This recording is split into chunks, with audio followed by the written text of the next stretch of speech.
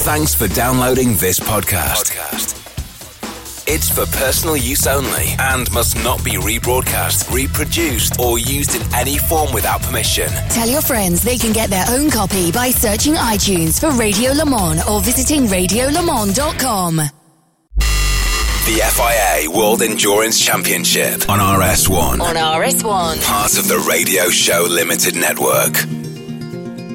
Well, hello everybody and welcome along to a special programme here on the Radio Show Limited network of channels as we're looking forward to the 2019-2020 season for the FIA World Endurance Championship. This in effect is the first proper season for the FIA World Endurance Championship in its new time slot. Call it a school year or a football, a soccer season if you will, starting at the end of the summer into the autumn at Silverstone and running through to Le Mans the following June. 30 cars we think for the full season, although 31 are on the entry list for the 4 hours of Silverstone, and we'll be discussing that length of race as well as the prospects for the full season ending in France next year. Delighted to say that joining me on the line is Paul Trustwell. Hello, Paul. Hello, John. Nice to hear from you. And you. And Shea Adam is joining us as well. Hello, Shea. Hello, John. Hello, Paul. This is a very interesting looking entry list that I've got in front of me from the FIAWEC.com. Let's start before we even get into the drivers, into the teams, etc. Let's start with the season and start talking about the year, Paul. First of all, the season now, as I said, is going into its the first opportunity. This is after that transition year that they had last year, transition season they had last year, to run how this new season, this new time slot in the year. This is the first time we've had a chance to see a calendar, and this will be the first time that we will see this working, starting at Silverstone towards the end of the summer and finishing at Le Mans, but with better spacing at least through the year through the season, should I say, for the. So I'm going to do that all the time for the individual rounds, because there was one or two really big gaps before. It's Silverstone, then Fuji, then Shanghai, then Bahrain. 4 hours of Silverstone, 6 of Fuji, 4 in Shanghai, 8 in Bahrain. That was always a bit of a talking point. Back to Sao Paulo for 6. The 1,000 miles of Sebring, presumably starting earlier in the day. The 6 hours of Spa-Francorchamps in its normal time or thereabouts, and then, of course, absolutely in its normal time, the 24 hours of Le Mans. It's a nicely balanced calendar, and it looks a bit more put together, if you will, than last year's transition season, because obviously they had to add in Spa and Le Mans to make that super season, as they called it. It's not everybody's cup of tea, but it's there, and that's what we've got to look forward to. It is what it is. I mean, we've had all the debates and the various committee meetings that have gone on to try and decide what to do, and we've got something now, so let's just get on with it, I say. It is a little odd. I was looking back at last season's races, and I thought Silverstone, that was round 3 last year. Why was that round? Oh, of course it was round 3 last year. This year it's round 1. Yes, I mean, I think we just have to get on with it. There's a piece of me that doesn't really like championships anyway. I like standalone races. Yeah. So whether we have a championship that starts in September and runs through till June, or whether we have one that starts in January and ends at the end of December, doesn't really matter. The thing that I've always been uncomfortable with, and I'll get it out of my system now, is having Le Mans as the final round of this championship. I don't like that at all, and I think when we get to Le Mans, we may find that there are all sorts of people saying, we'll just be going for a finish because we need to get championship points, and it's all going to be a horrible, horrible mess. And Le Mans, to me, is a much more important event than just the final round of a championship, which is what the FIA World Endurance Championship Committee have tried to do to build up Le Mans so that it is both. Yes. But I don't think it's going to work. So, as I say, I've got that out of my system now. We're in the new season, or we will be in the new season, starting at Silverstone. And you mentioned it; it's only 4 hours.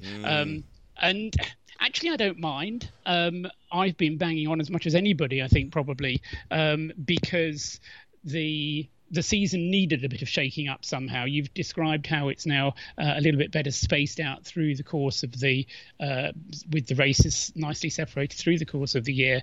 But we've got an 8-hour race, we've got 6-hour races, we've got the 4-hour race. And I think that just gives the teams a little bit more to think about. The trouble with a 6-hour race is it makes everything terribly, terribly straightforward. Yes. With a 4-hour, you've got to think about it a bit more carefully and say, well, actually, how are we going to get all our drivers through in a 4-hour time frame? Oh, let's have a look at what the regulations say about minimum drive times, things like that. So that's a good thing, I think, and to have these different lengths of races, even if it means you get 2 hours less racing, at the end of the day, it's a great weekend at Silverstone. It is Silverstone. It's the home of British motorsport, and everybody will enjoy it. And when you get to the end of the 4 hours, whether you get to the end of 4 hours, 6 hours, you don't care. You just wave the checkered flag and you say that was a good race. And I'm sure it will be a great race this weekend. Fewer hours of racing at Silverstone, Shea, doesn't necessarily mean, as Paul rightly says there, that it is less of a challenge, particularly for the guys on the wall. And we've seen this with IMSA racing down through the years. 2 hours and 40 minutes, not much of an endurance test there. But in terms of strategy, particularly in the classes that have minimum drive times, that can make people work harder. And it's not necessarily just a standard number of stints. So for endurance followers, for people particularly like Paul, who like to look at where the differences are being made and who's making the difference, whether it's an Ironman stint or something particularly superb, or whether it's something clever on the wall. And I'm with Paul on that part of it. I think that's an interesting new challenge for the guys in the WEC on the pit wall to be able to have to think maybe a little bit harder. Very much so. I mean, the most recent example from IMSA comes from Virginia International Raceway, a racetrack eerily similar to Silverstone in length of the lap. Yeah, they're just almost over 3 miles. Exactly, very similar length. Not necessarily the time that it takes to get around them, because when you've got the LMP1 cars, it'll be a lot faster, but you still have to manage the wall, and that's what resulted in the overall win at VIR. It's going to be a very similar situation when we get to Silverstone. One thing I don't necessarily agree with Paul about is putting Le Mans at the end. One of the things, and actually I do agree with one thing that Paul said, and I think that Le Mans is Le Mans, and therefore is the most important endurance race in the world. And interestingly, from what I've been told from the inside machinations of moving to this new calendar, which obviously we saw sort of last season for the FIA WEC, was actually that Gerard Neveu, the man at the head of the WEC, and the FIA were the ones who weren't keen on it. The person who thought it was okay was Pierre Fillon, who's top of the tree at the ACO. He thought that Le Mans was big enough and important enough to stop people doing what Paul was talking about and go, it's Le Mans. Well, perfect example is what happened this year at Le Mans. Our champions raced. They went into they really it. Did. Look at the GT Pro champions and Kevin Estre.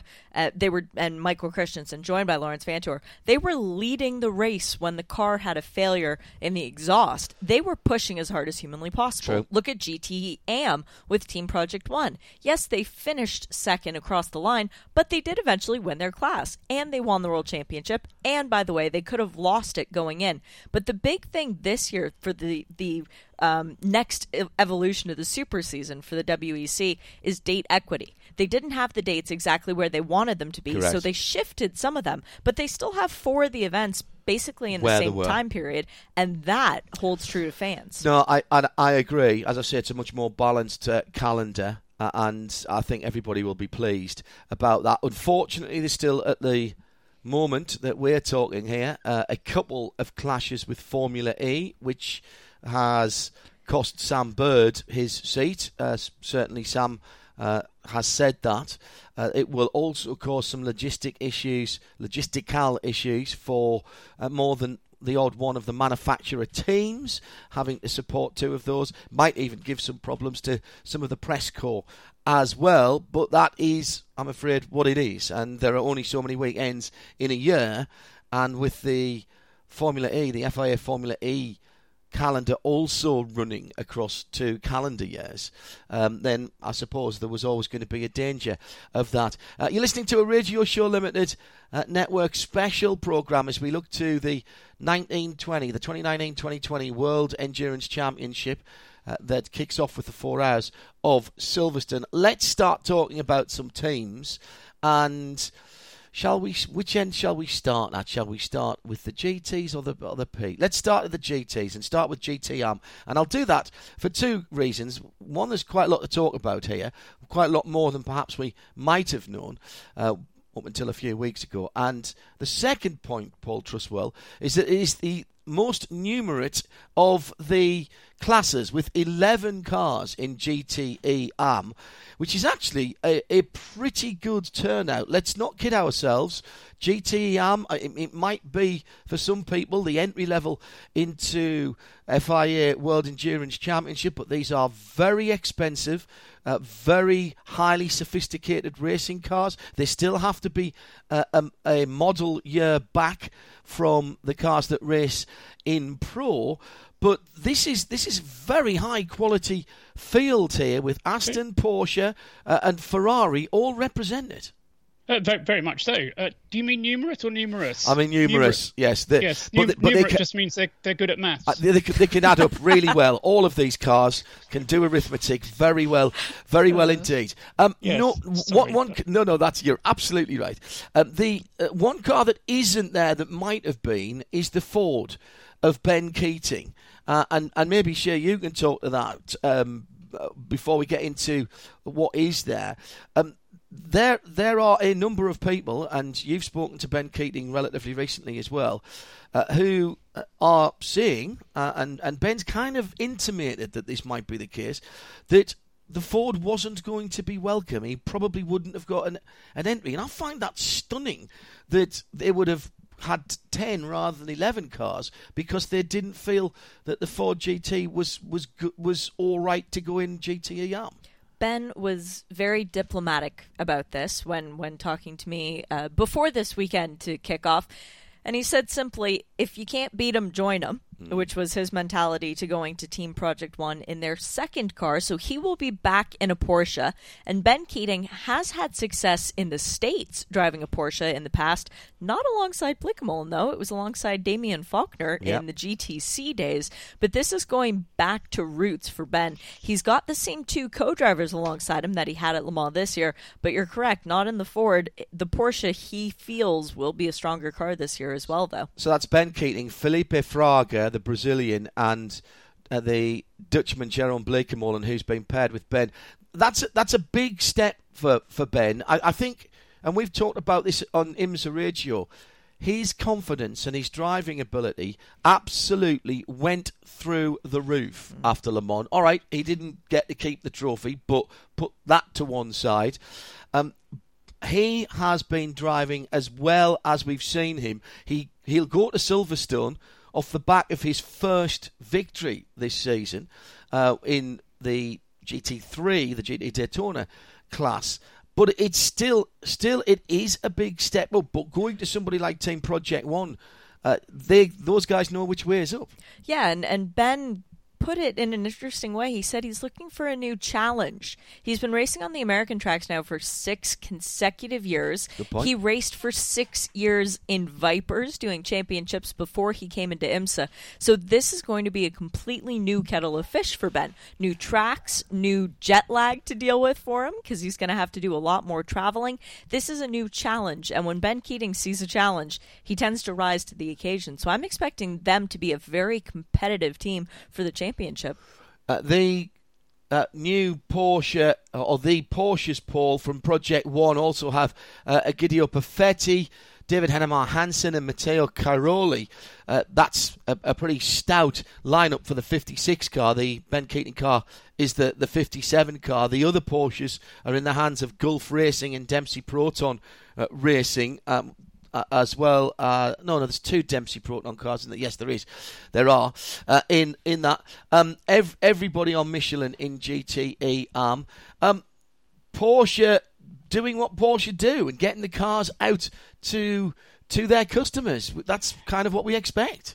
If it was a war, and some would say it is, then Porsche have the advantage because they have the most cars out there. It's a bit like one of those games of chess where you just count up the number of pieces that everybody has left and say, okay, let's start the massacre. Motor race, it's not quite like that, but you get my point. You've got the 2 team project cars, you've got the 2 cars from Dempsey Proton, the Gulf car, and... No, that's it. That's it, Inam, yeah. 2, 4, 5. But I think that what makes GTE racing what it is not the cars, the manufacturers, particularly in GTE it's the drivers. And one of the things, you were talking about Ben Keating there. He's the bronze driver of that lineup. I'll put you on the spot, John or Shay. Roughly, how long does a GTE car go on a tank full of fuel? 45 to 50 minutes, depending on how much full chat running you have. Bit more than that. It'll go an hour. Really? Okay. They should be able to do an hour's running. The problem they have with a 4-hour race is that the the bronze driver, has to do an hour and a half. Yeah. So what do? Do you put your bronze driver in for that minimum time of an hour and a half and take the extra fuel stop? Yeah. Or do you try and make your stint in your race strategy? You were talking about race strategy earlier on. Of course, the first thing I did when I started looking at 4-hour races, how are we going to split the race up? Yeah. Well, for a GTE car, it splits nicely into 3 pit stops for roughly an hour-long stints. So we have each driver in the car for an hour, or each stint is an hour. And you put the best driver in at the beginning and the end, because that kind of makes sense. Except you can't, because you need to get an hour and a half's driving time for your bronze driver. So do you leave your bronze driver in for 2 hours and save a pit stop, or do you put him in for an hour and a half and get him out as soon as possible so you can get one of the quicker drivers? And with the best will in the world, Jeroen Bleekemolen and Felipe Fraga are quicker than Ben Keating. And I think most of the bronze drivers in GTE would say that they are not as quick as the silver and gold. I don't think there are any. Oh, so there is one platinum in GTE, a couple of platinums in GTE. But, the bronze drivers don't pretend to be as quick. So they could well be quite happy to get out after an hour and a half. But as I say, then you're sacrificing that extra pit stop. Obviously, the bronze driver has to qualify the car, has to be one of the drivers that qualify. I think what I'd probably do is stick the bronze driver in at the beginning and hope that you get some kind of safety car or full course caution, full course yellow intervention in the first half an hour or 40 minutes, bring them in, top them off, and then send them again. May I put you on the spot for a moment, Paul? The pit lane delta at Silverstone, about how much time do you lose from doing a pit stop? It's quick to go through. You actually take some time off, and that's why the guys at Alcamel have to have a very clever little sub-routine, because it can be your quickest lap. It's not, it's the quick in, yes, but the overall time through the pit lane is 24 seconds, as I remember. It's something like, it's between 20 and 24 seconds at Silverstone. So yes, the point is well made, Shay. The pit lane speed limit 60 kilometres an hour. So although it's a shorter distance to go through the pit lane, you're travelling pretty slowly. And of course, the amount of fuel that has to go into the car for that extra stop is less.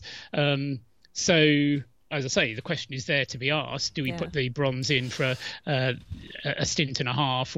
But the point being that the bronze driver will have to do more than a tank full of fuel. Yes. And it's a question of then whether you make it a whole tank full or just a tank full and then the whatever time is remaining to get to the hour and a half. Or split it at 45 minutes. And yeah, that would be another way of doing it. Because we've seen that happen in the Nürburgring, of course, where people split up the shorter races in the Nürburgring into manageable chunks, similar chunks, rather than going all the way to emptying the tank. And that, if you're not going to change tyres particularly, and that's going to depend a lot on the new surface at Silverstone, the brand new surface which none of these cars have raced on yet. In fact, I don't think there's been a car race on the circuit yet. Certainly apart from the Grand Prix.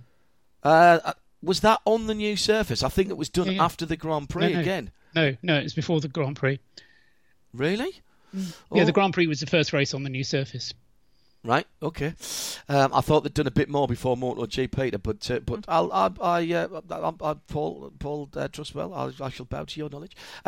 However, Porsches then we're talking about. So we've talked about Team Project One. Dempsey Proton Racing. Christian Reed continues his run as is now the only driver, Paul, to have done all of the FIA World Endurance Championship rounds. He's got Matt Campbell, the very quick Australian, and Riccardo Pera, the Italian, who's come up through European Le Mans Series and done the World Endurance Championship as well. Nice to see Christian back and keeping that run going.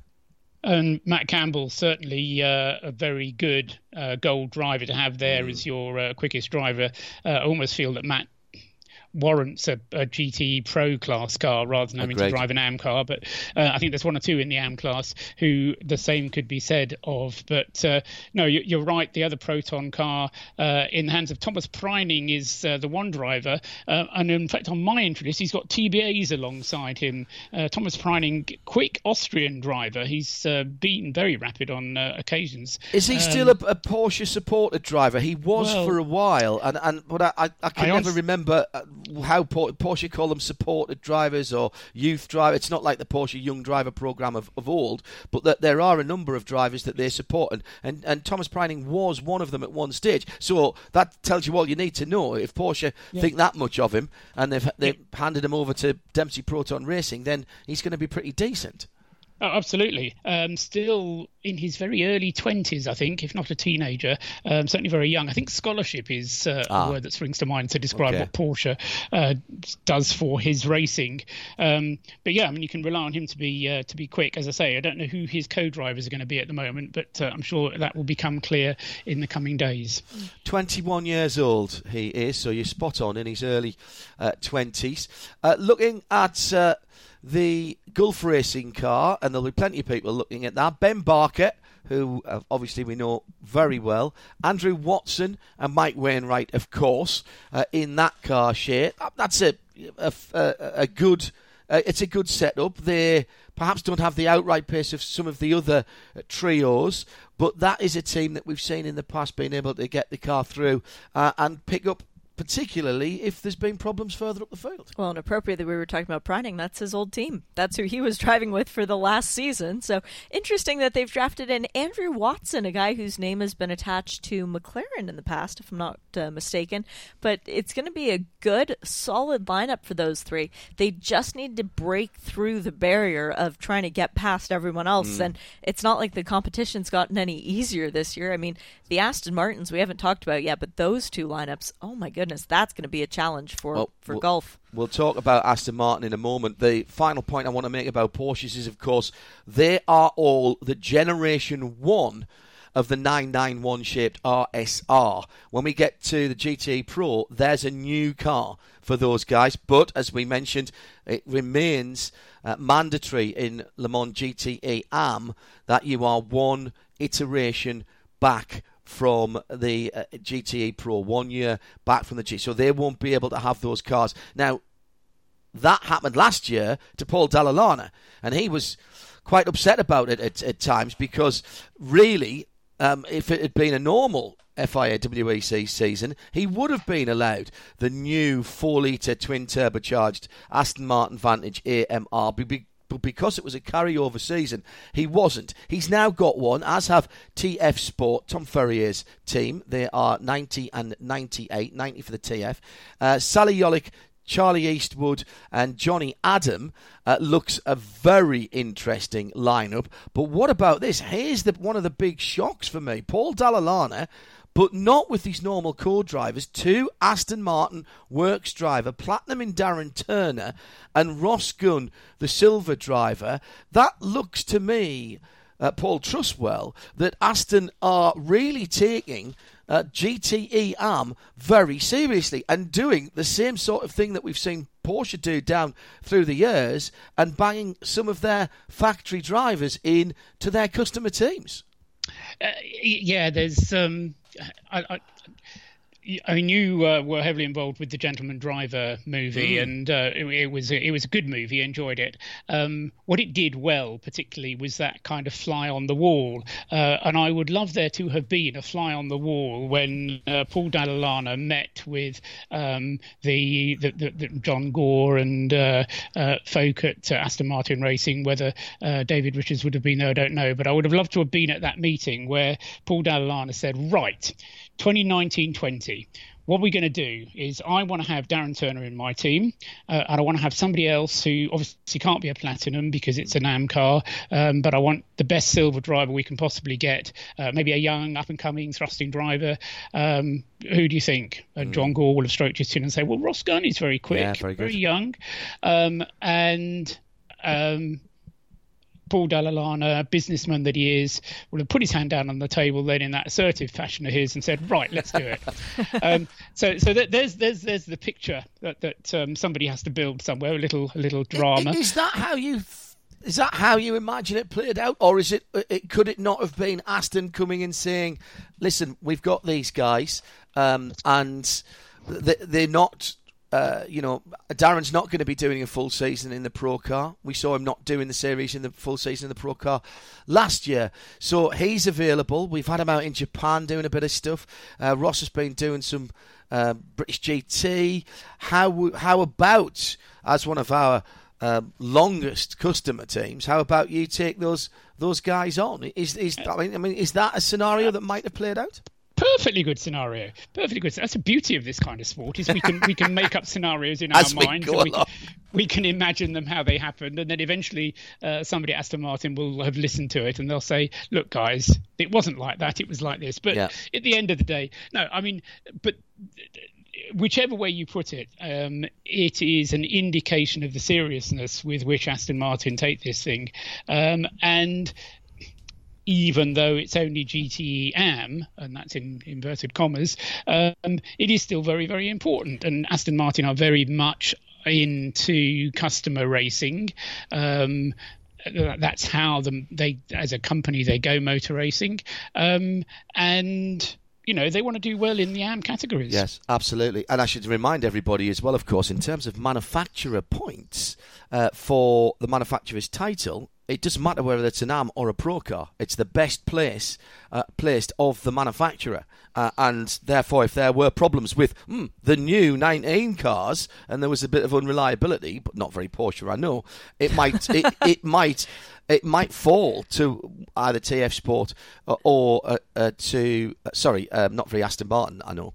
But if either of the 95 or the 97 cars had problems, then it would fall to TF Sport or to Paul Dalla Lana. Ross Gunn is interesting because we got a good look at him at Virginia. He came over to support Akhil Rabindra in a GT4 car in GS. Now that's a car, of course, that he was very, very much involved, integrally involved in the development of that new 4-litre car. He took to American circuits as if he'd been there all his life. He took to IMSA Racing as if he'd been there all his life. He was good in and out of the car. Except for pit walls. Well, he had a little trouble with pit walls. He did fall off the pit wall, yes, in the race. But I think we'll allow him that one because everything else was pretty nigh on perfect. As Paul says, this signals intent for Aston Martin. Well, and I'm sorry for blinding you with the light bulb that just went off over my head, because I've just realized that Darren Turner and Johnny Adam were the third drivers for Le Mans for the Pro cars. Correct. So now we have 2 open seats. Correct. When we come around to Absolutely Sebring. Right. That could play very interesting in the hands of Aston Martin, because their third driver in the past, Daniel Serra, who they borrowed, he came and won Le Mans with them. He's now back with Ferrari. Who do we know that they could get? Well, there's some blue ovals walking around. There are some blue oval drivers potentially walking around there. So that's the 2 Astons. Then we've got a slew of Ferraris. It is all effectively, well, not effectively, it is all, I think. I know, MR Racing are a Japanese flagged team. Does that come under Amato Ferrari as well as AF Corsa and Red River Sport and all of the other Ferrari teams that they seem to be running 97 different cars? That's so. He is my cousin. He is a very good friend of the family. Hang on, has Nick Damon crashed this call? All right, so Amato Ferrari's AF organisation, as we've said many times before, Ferrari don't have a works GT team. If it did, it would probably look very like AF Corsa. So if you've ever been to their premises, it's an extraordinary place, and they run so many cars throughout the year. So the two AF Corsa entries then are the 54 and the 83. Thomas Fleur, Swiss driver, Frankie Castellacci and Giancarlo Fisichella. Well, those three need no real introduction. Francois Perraudot, one of the nicest men, still a bronze driver, very good bronze driver, the Frenchman. Emmanuel Collard, who's been driving probably as good as he has been in his career, a very long and illustrious career. He's now downgraded to a gold. And Nicholas Nielsen, the Danish driver, is the silver.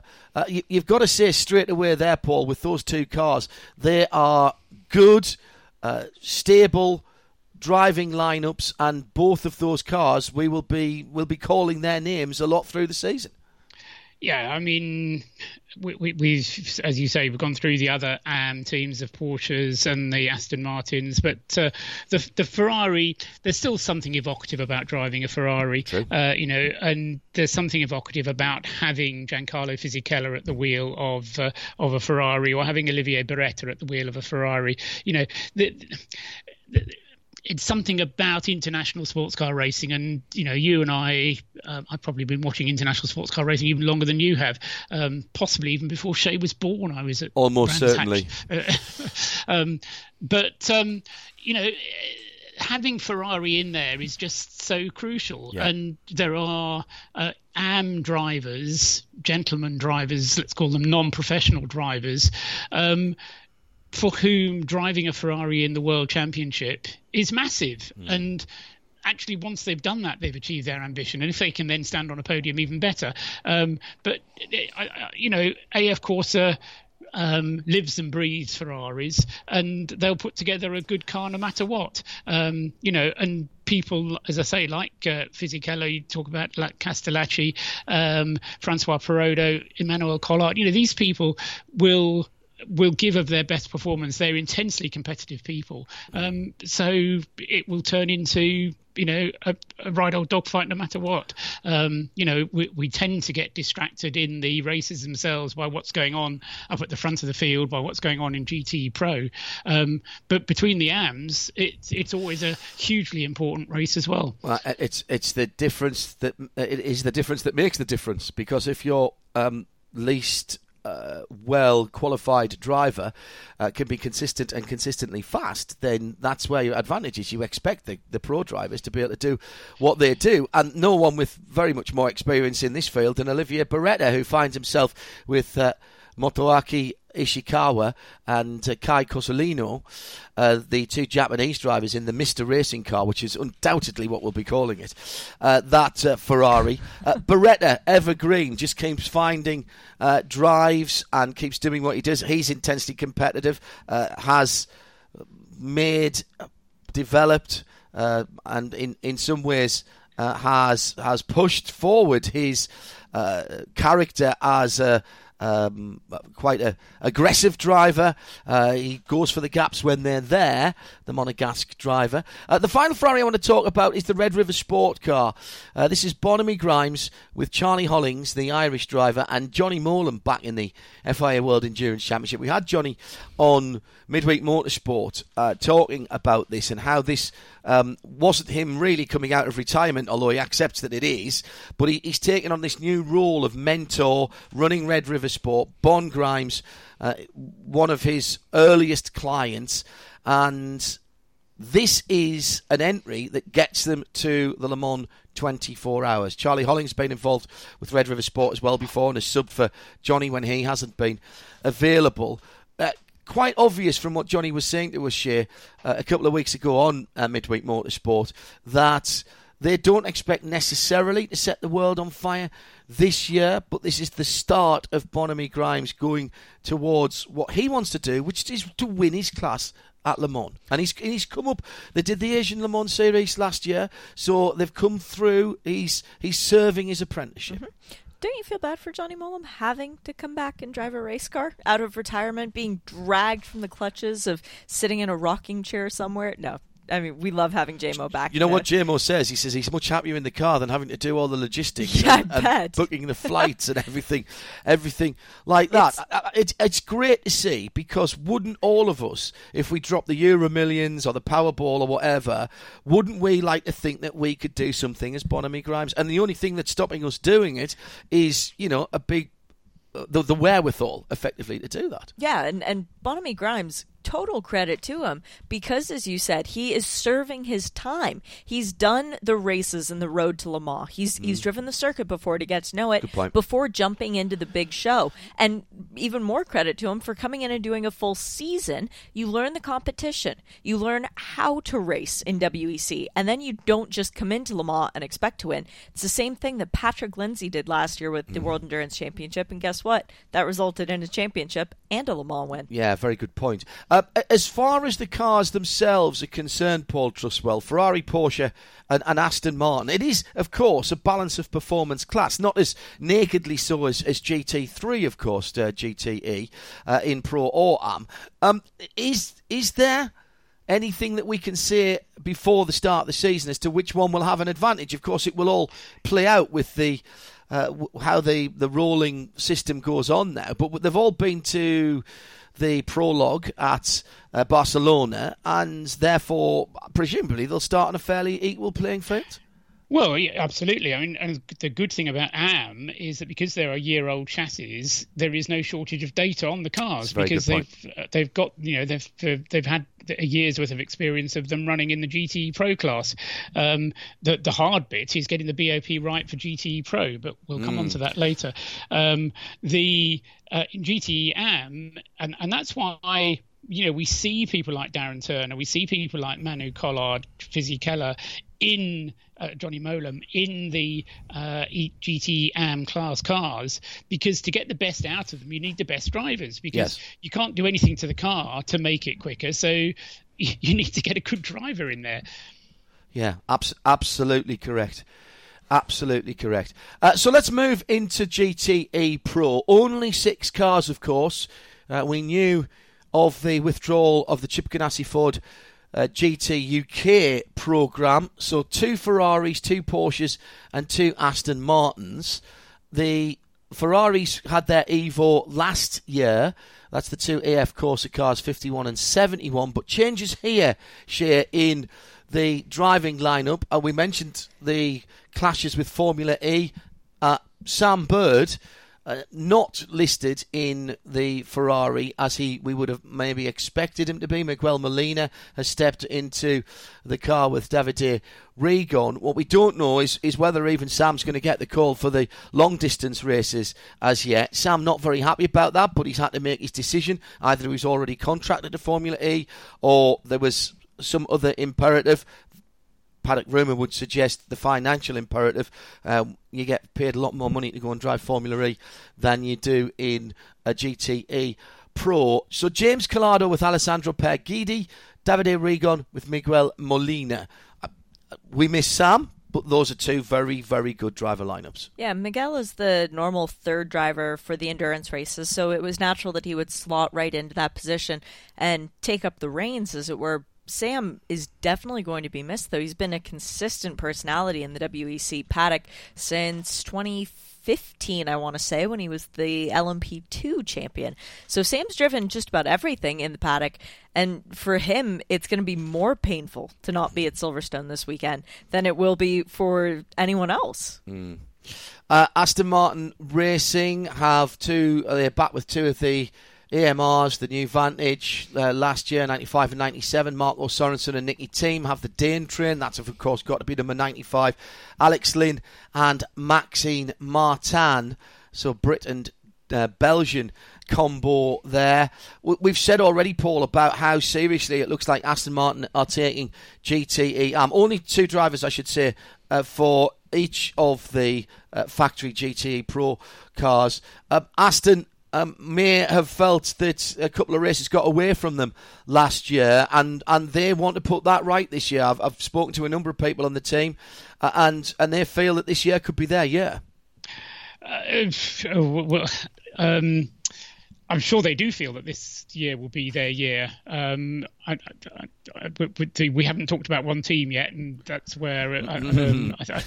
However, let's talk about Aston Martin, because that's where you were headed. Yes, a very strong driver lineup. Between Marco Sorensen, Nicky Thiem, Alexander Lynn, Max Martin, they're all quick. Just looking down the list, you said only 6. It is only 6 cars in GTE Pro. Each of them with only 2 drivers, but all those 12 drivers, they're all platinum grades. Yes. Every single one. No other class in the World Endurance Championship is populated purely by platinum drivers. That's a very good point. So, it is going to be massive. It's going to be, if you haven't quite decided whether to go to Silverstone or not this weekend, then you should, because between the Ferrari, the Porsche and the Aston Martin, they are going to have a punch-up of monumental proportions. I think it's going to be wonderful to see them battling it out. The race itself, as we've talked about, the nature of the stints, it'll be hour-long stints. It chunks nicely, therefore, into 4 stints, 2 stints for each driver. Double, probably. Almost certainly double. You wouldn't have any reason to have a third driver in the car. And in fact, I'm surprised that every other car in the field does have 3 drivers, because to have 3 drivers for a 4-hour race does seem to be somewhat of an embarrassment of riches. But for the 2 drivers, as I say, double. I'm sure that the place to be will be out on the circuit watching them go round, or in the pits to see them trying to gain an advantage on each other in the pit lane. They are all top quality drivers. The Aston Martin we know is a quick car. The Ferrari we know is a quick car from last year. The Porsche, we've not talked about it yet. We don't know. No, and that's a good point, because that Paul Truswell brings up as we're looking at the GTE Pro category for the World Endurance Championship for 2019-2020 season. The Porsche 911 RSR it's listed as the 19 car, and this effectively is the second generation. It's still the 991 shape. It's not the new body shape, the 992, that the street car has just come out. All wide body cars, those for the 992. We haven't seen a motorsport version of the 992 yet, although I am reliably informed by people within the Porsche Motorsport community that work is already ongoing for the Cup car as well as the RSR, which means that this 19 car may have a relatively short shelf life.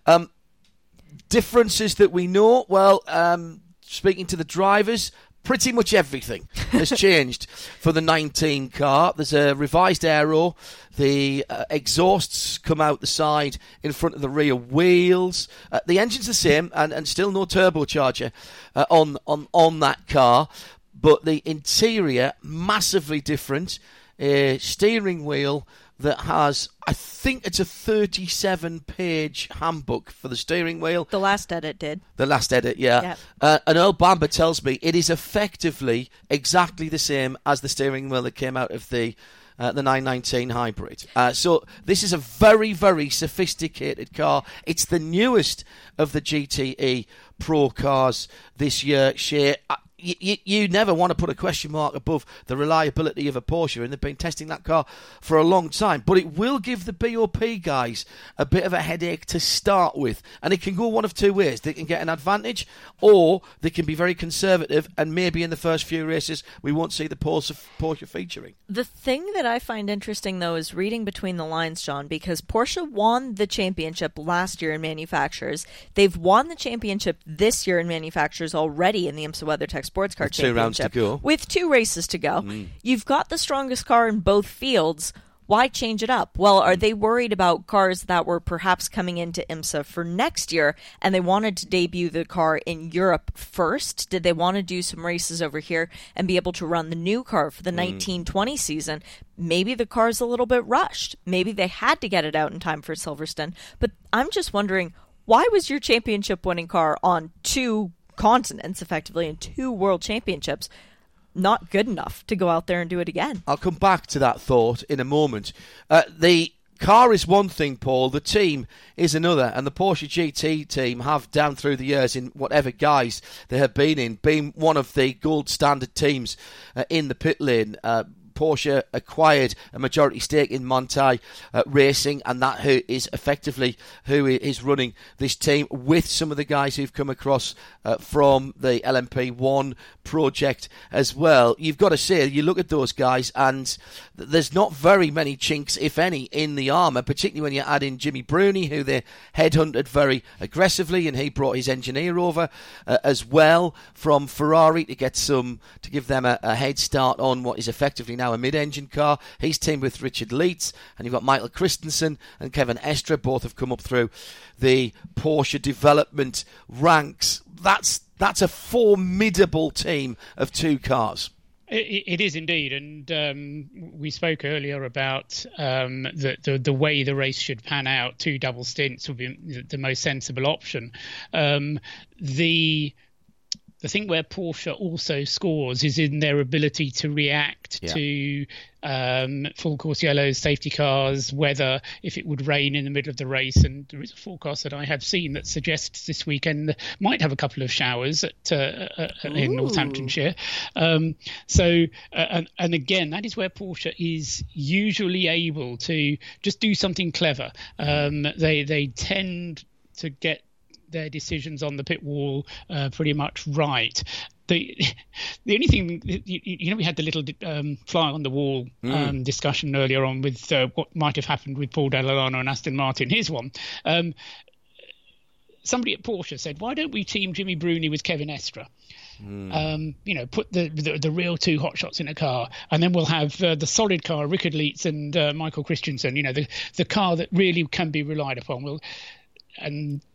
No. Let's keep Kevin. But so I like the driver lineup, but there's just a little impish thought in me that it would be quite nice to have Jimmy Bruni and Kevin Estre in the same car. Yes. They would egg each other on beautifully, wouldn't they? But we've had a situation where Bruni co-drove with Vantor in IMSA, and Bruni is a lot happier sharing with Leeds. Yeah. No, very true, very true. And the chemistry, Paul's talked about this before, looking at driver lineups down through the years, where it's a pair, whether it's a pair or a trio, the balanced lineups tend to be the ones that endure, and also tend to be the ones that are successful. In LMGT Pro, of course, there's a car in there, the car that will be in there, presumably, for at least 1, possibly 2 races this year that we haven't talked about because it's not on the entry list, and that's a Corvette. Now, Corvette entered the current C7R for Sebring as a wildcard entry, a single entry there, a one-off, and then, of course, 2 cars for Le Mans. We won't get the Le Mans entry until, and this is another vagary of how this new season's work, we won't get the Le Mans entry until roughly the same sort of time next year, sometime in early February. And what we are waiting to see is what version of the Corvette will be on that list. Will it be the C7R, which is currently being run with the front-engined big V8 in the US? We are reliably informed that car will be replaced in IMSA next year, although that announcement has not yet been made.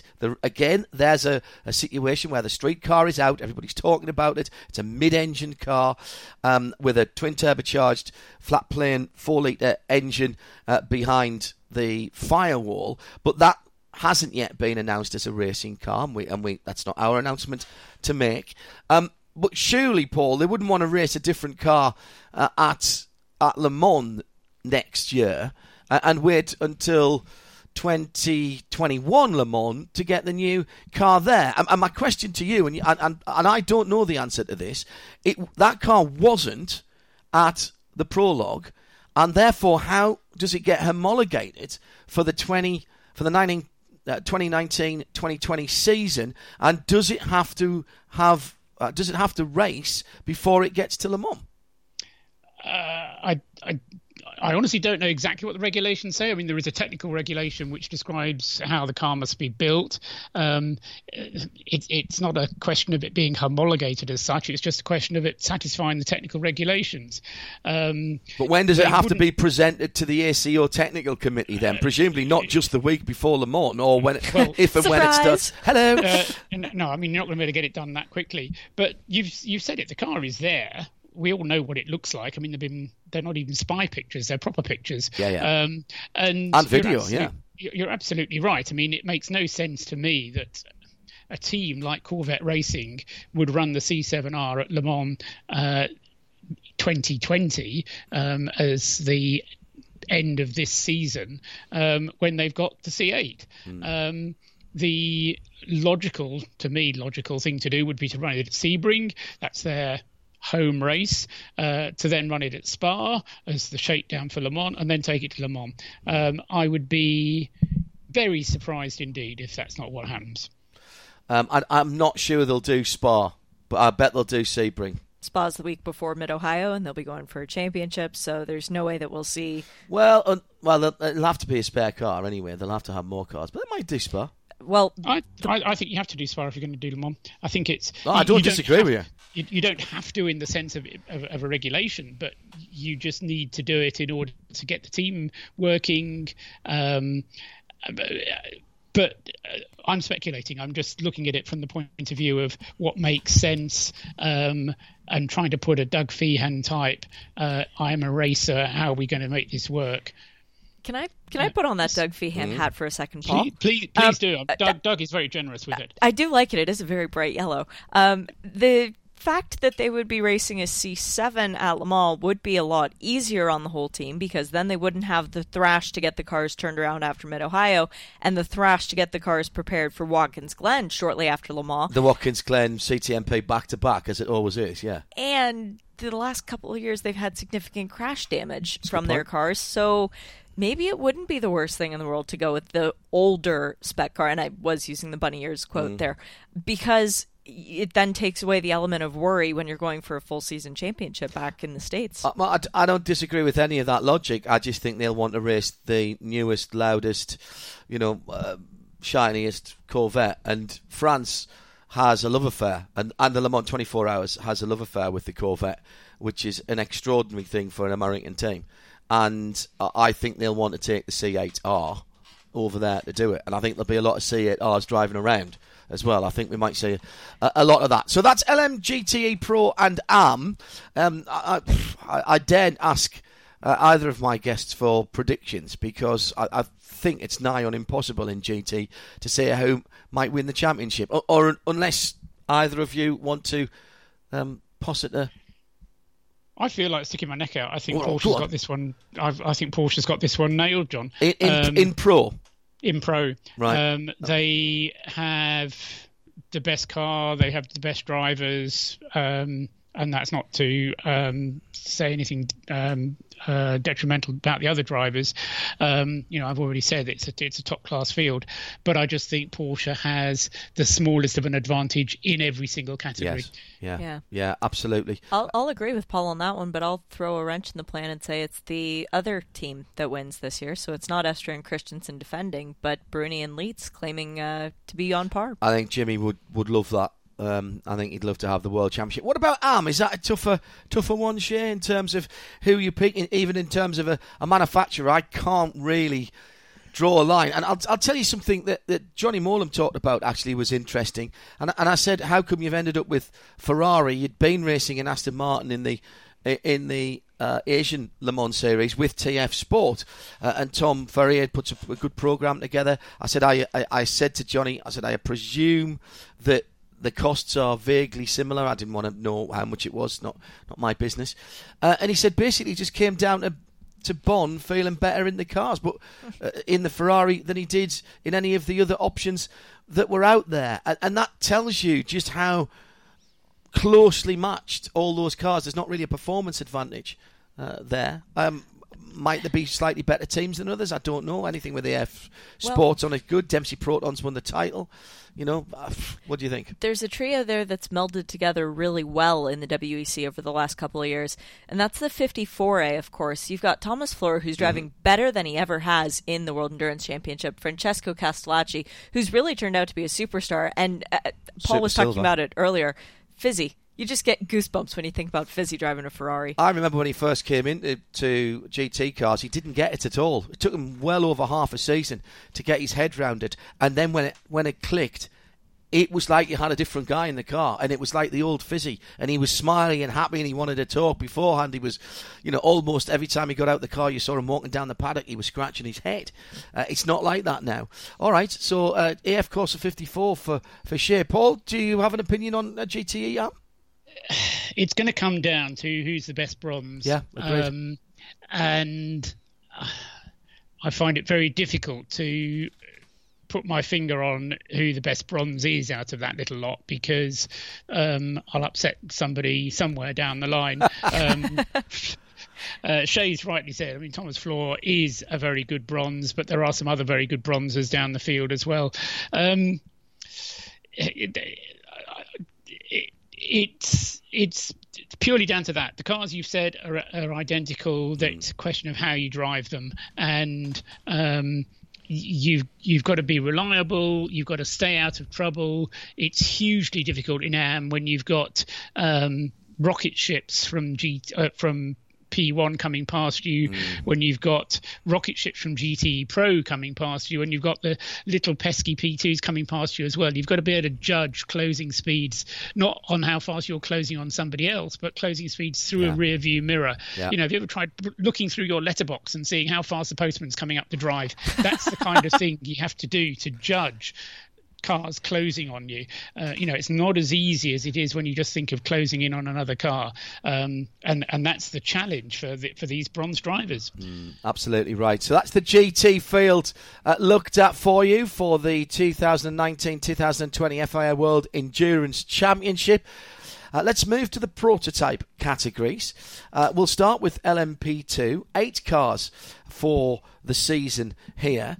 And the first change that we have to talk about, or the first, I think one of the very interesting things here, is that Dunlop have rebranded themselves Goodyear. So now instead of M's and D's in LMP2, which is has been for a wee while, Paul Trustwell, the only place where we've had different tyre companies competing against each other. Now it's M&G. So welcome back to the Goodyear brand. You and I remember them very well in endurance racing and up to and including Le Mans.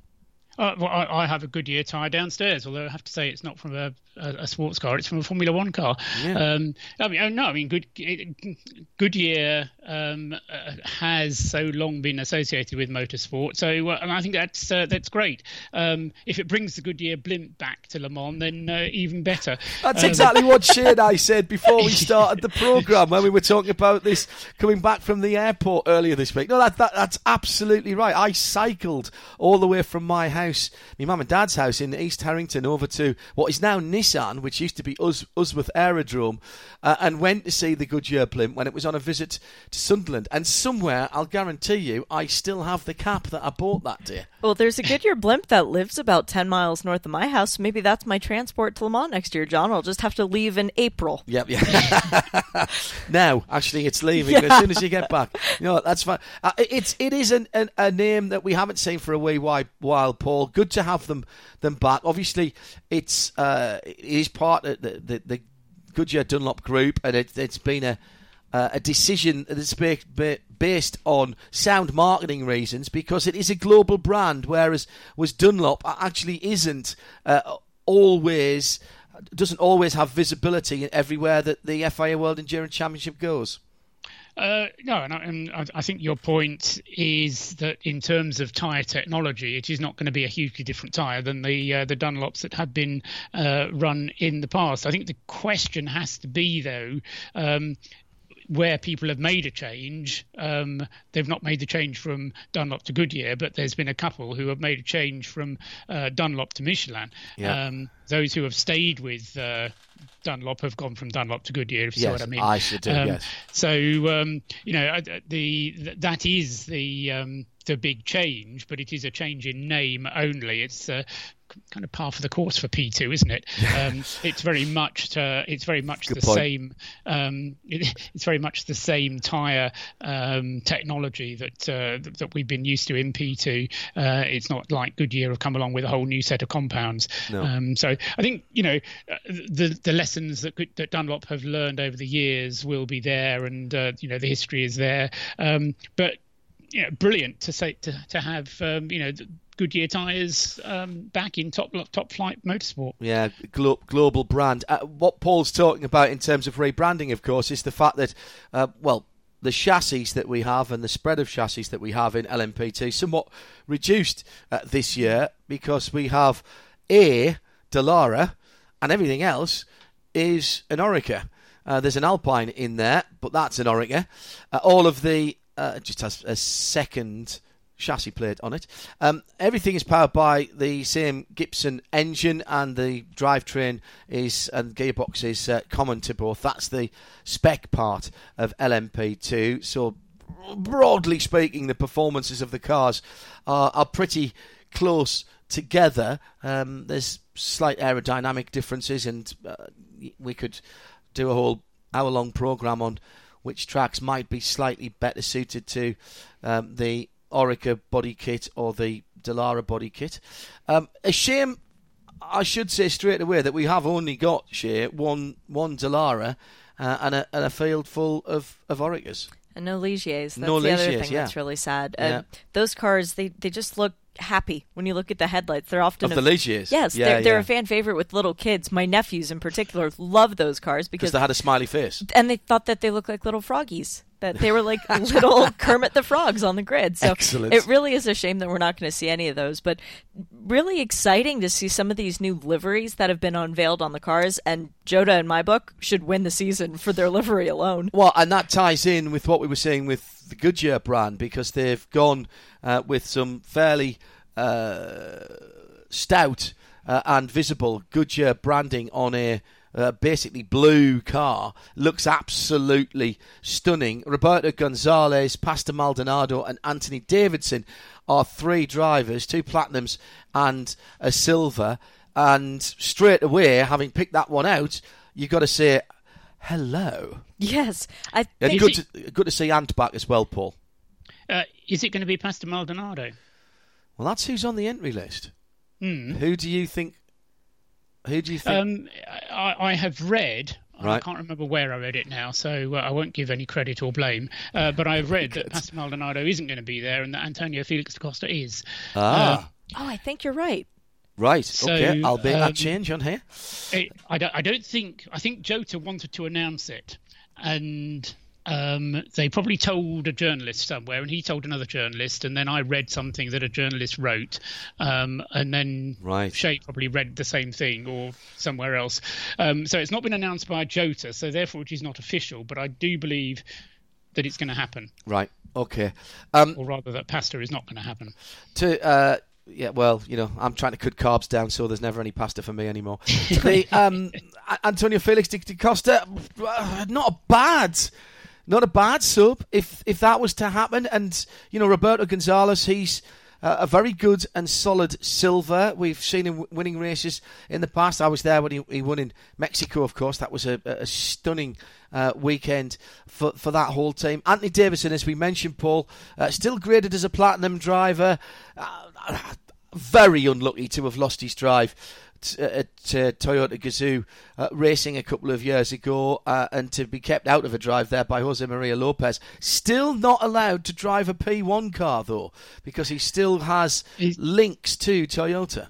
Yes, I think if certain things happen, there's a food poisoning outbreak in Cologne or something, then Anthony does get brought in as the driver. So he's still effectively their reserve driver, isn't he? Yeah. and any secrets that he knows about P1 cars, they don't want him to go blabbing to anybody else in P1. He's also quite a handy broadcaster, I'm told.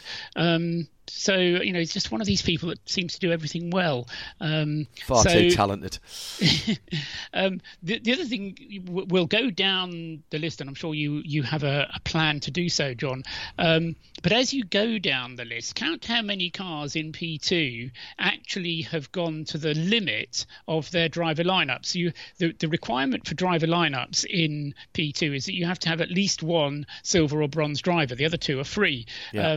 Now, the Jota car, talked about it, Anthony Davidson, Antonio Felix da Costa, I'm going to end up calling him Anthony, two Ants, along with Roberto Gonzalez. They're two Platinums, but not all the cars. Only 4 cars, by my reckoning, in the 8 LMP2 entries are actually at the limit of only one silver. Yeah, that's a good point. That's a very good point indeed. We'll pick them off then, as Paul has mentioned that. Phil Hansen is the silver driver for the number 22 United Autosports Orica Gibson, with Philippe Albuquerque and Paul de Resta.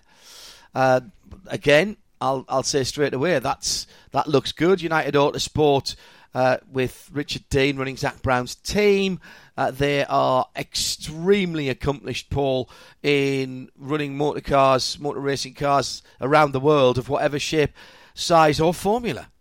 But not so used to the Orica, because they're new to the Orica, having only just acquired the Orica. And I think, Shay will probably know better than I, they still have links as distributors of Ligiers, do they not? Yes, they do. Well, I think that was taken away. The agreement that they had with Ligier to be the UK distributor supporter of that, once they started running the other cars, that was terminated. I say terminated. That sounds like there was a bit of a slanging match. It was not at all like that. It was done in a very adult fashion, with a couple of press releases, and I think we talked about it on Midweek Motorsport quite a while ago now. Not, thankfully, like some of the Twitter spats or social media spats that we've seen in the past. But obviously it makes perfect sense, Shay, that if your Halo team and the people who are distributing your cars have gone to the opposition, it makes it pretty difficult for them to continue to represent you if you're Ligier. Yeah, they were still the best Ligier every year at Le Mans. They still put up the best fight in terms of being the manufacturer that felt like they had a hand tied behind their back going into the big race, and clearly everybody is aimed at winning Le Mans in that category. So I understand it, but I remember that there was something about them parting ways amicably, but I thought there was still some sort of tie that remained between the two in terms of the door can reopen if... Well, and I certainly think they've still got some Ligier chassis. Yes. They definitely have, and the LMP3s as well. Yeah, and the Ligier chassis, I believe, are over in the States, and they could run them at big events such as the Daytona 24, which is now a standalone event. Yeah, absolutely right. So that's 2 platinums and a silver. Paul de Resta, who, like Anthony Davidson, has developed into actually a very good broadcaster, and aside from his DTM duties, also doing some racing for United Autosports. DTM, of course, for our Motorsport in the Aston-shaped car. Both he and Anthony on the Sky Sports F1 coverage here in the UK, and effectively now used as the international field. Philippe Albuquerque, the Portuguese driver, needs no introduction really. He gets in, he's a bit of a plug-and-play driver, gets in, drives everything quickly, always has a good word to say. Philip Hansen, underrated, I think, good silver driver, and has been around the block more than the odd once or twice. Absolutely, and I think he served notice of his ability at Le Mans this year when there was a slight hiccup in the calculations in United Autosport, and Phil had to do an extra 5 minutes worth of driving, yes. but rather than just leave him in the car for the extra 5 minutes that was required, they left him in for a whole stint. Yeah. And the car didn't lose any ground. As Shay already said, it was the best placed non-Orica, and deservedly so. So, I mean, United know what they're doing. They've, it's like talking about AF Corsa. They've got everybody in place that they need to have in place. They know how to run a car. If it's not working, they'll change it and make it work. And an incredibly well organised, well drilled operation. No, I mean, they're a bit like Jota. They're just good at what they do. Yeah, absolutely agree. The Jota is the mighty 38, of course, that number back with a Jota entry this year, a full Jota entry. United Autosports team is the 22 team. Now, I can't find another team that's got 2 platinums. Everybody else has got, the next best, I reckon, is platinum, silver and gold. And that would be the Jackie Chan DC Racing 37 car with Ho Ping Tung as the gold, Gabriel Aubry as the silver, and Will Stevens as the platinum. Or Signatech Alpine. They've got a very strong driver lineup in Thomas Laurent, Andre Negrão, both gold, and then Pierre Rags is as a silver. Yeah, no platinum driver there for those. I mean, why is Thomas Laurent? I mean, this is where we get into the knots of driver gradings. And as I said, even though 4 out of the 8 are at the maximum level, the other 4 which aren't, they've got 2 silver or bronze drivers in the car, that they're not going to be out of the race just because they've got 2 silver or bronzes in the car. Because the cars themselves are all pretty much identical. It's going to be all about who's going to be quick driving them all the time. Yeah, I mean, and if you also look at the platinum, silver and bronze, the other platinum, silver, bronze lineup is Cool Racing, another Swiss badged team. This is the 42 Orica Gibson. That's Antonin Borga, who is Swiss, Alexandre Coigny, who's also Swiss, he's the bronze, and Nico Lapierre, who's again found himself a new lease of driving life and has been driving brilliantly well. Another, of course, Toyota Gazoo Racing refugee, although going back a little bit further than Anthony Davidson, who's still involved. It looked for a wee while, a few years ago, that he might be ready to hang up his helmet. Came back, has found a new place here in LMP2. He's found his smile and he's found his speed and he's enjoying life. 3 wins in 4 years at the 24 Hours of Le Mans. Put money on him right now. Yes, it'll be short odds already. They're only getting shorter. Who have we not talked about? High Class Racing, Danish team, Mark Patterson, Kenta Yamashita, Anders Fjordbach.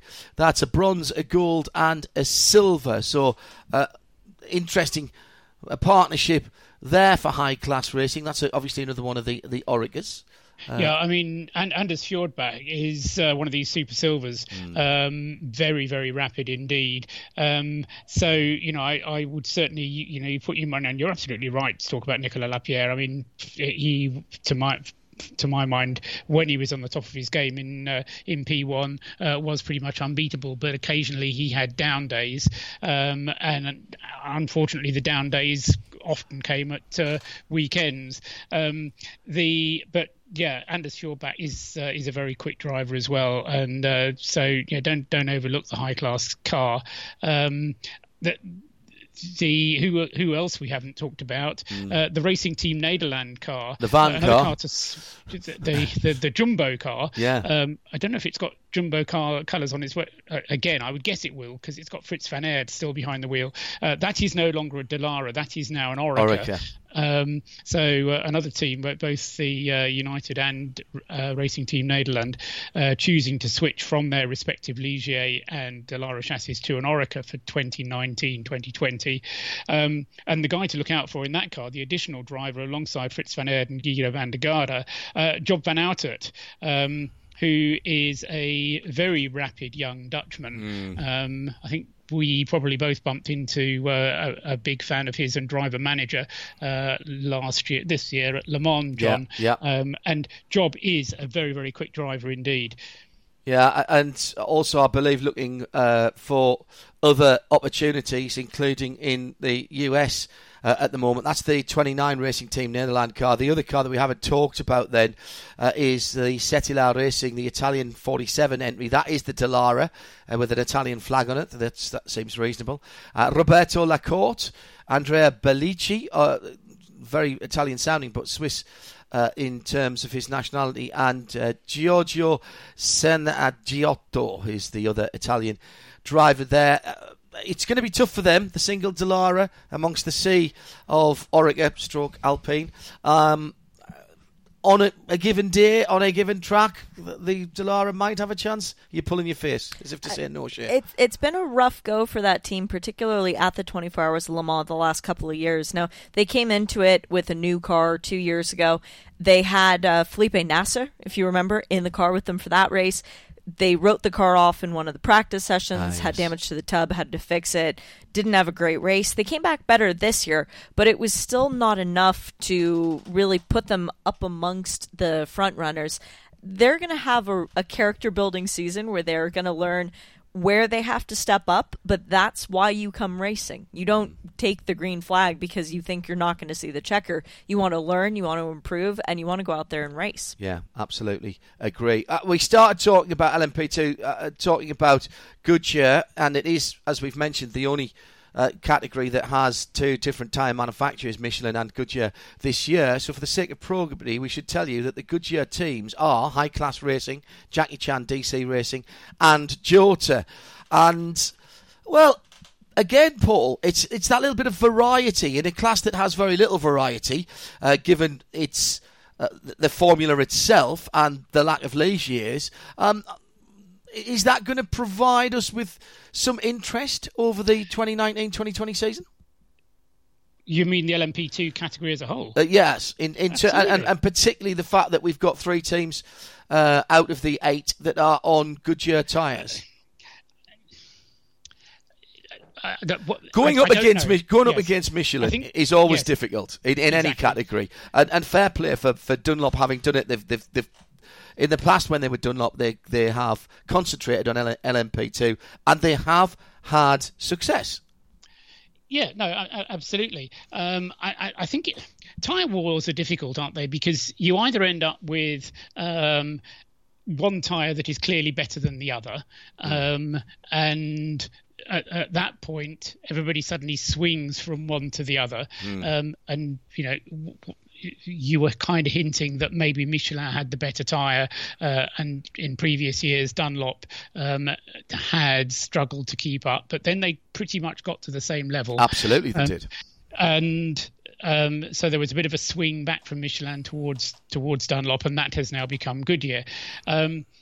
When conditions are intermediate, or you suddenly looking for a tyre that works in very warm conditions, or in unusual conditions like you sometimes have at Bahrain because of the sand on the track, or in dreadful wet conditions as we sometimes have in Japan, then a tyre manufacturer can suddenly have an advantage. But I think you need to have that mix, but most of the time the tyres have to work pretty much the same. Yes. It's just on occasion, it's quite nice if a tyre gives you an advantage, because otherwise there's no point in having the tyre war in the first place. No, and the other point is that we should make, Paul, is it's not as if the tyre manufacturers have this tyre war as they do, let's say, in Japanese Super GT, GT500 in particular, where they're throwing money at tyres and coming up with bespoke tyres for different circuits. Other than at Le Mans, the tyres are set for the whole of the other 7 rounds of the season. It's not like they're coming up with brand new tyres at every round, new compounds in construction. So it's a tyre differential, a tyre choice. It might be a tyre battle, but it's not an all-out war for the whole season, is it? No, that's right. And I think the other thing is that certain drivers tend to be able to get the best out of tyres. That's a very good point. More than others, and this is where experience tends to play its role, and that's where your Anthony Davidsons, Nicola Lapierre's kind of have an extra little bit of experience, so they can use the tyre a little bit better, perhaps than some of the younger drivers. Thinking people like Thomas Laurent. Nothing against him as a driver, but he's a less experienced driver than the others I've mentioned, who may not quite know some of the tricks of getting tyres up to temperature or keeping them within their operating window and things like that. And that's where it can be quite interesting sometimes to look at drivers' times over the course of a stint and see how some drivers tend to start very, very quick, but then by the end of a stint, it kind of tails off a little bit.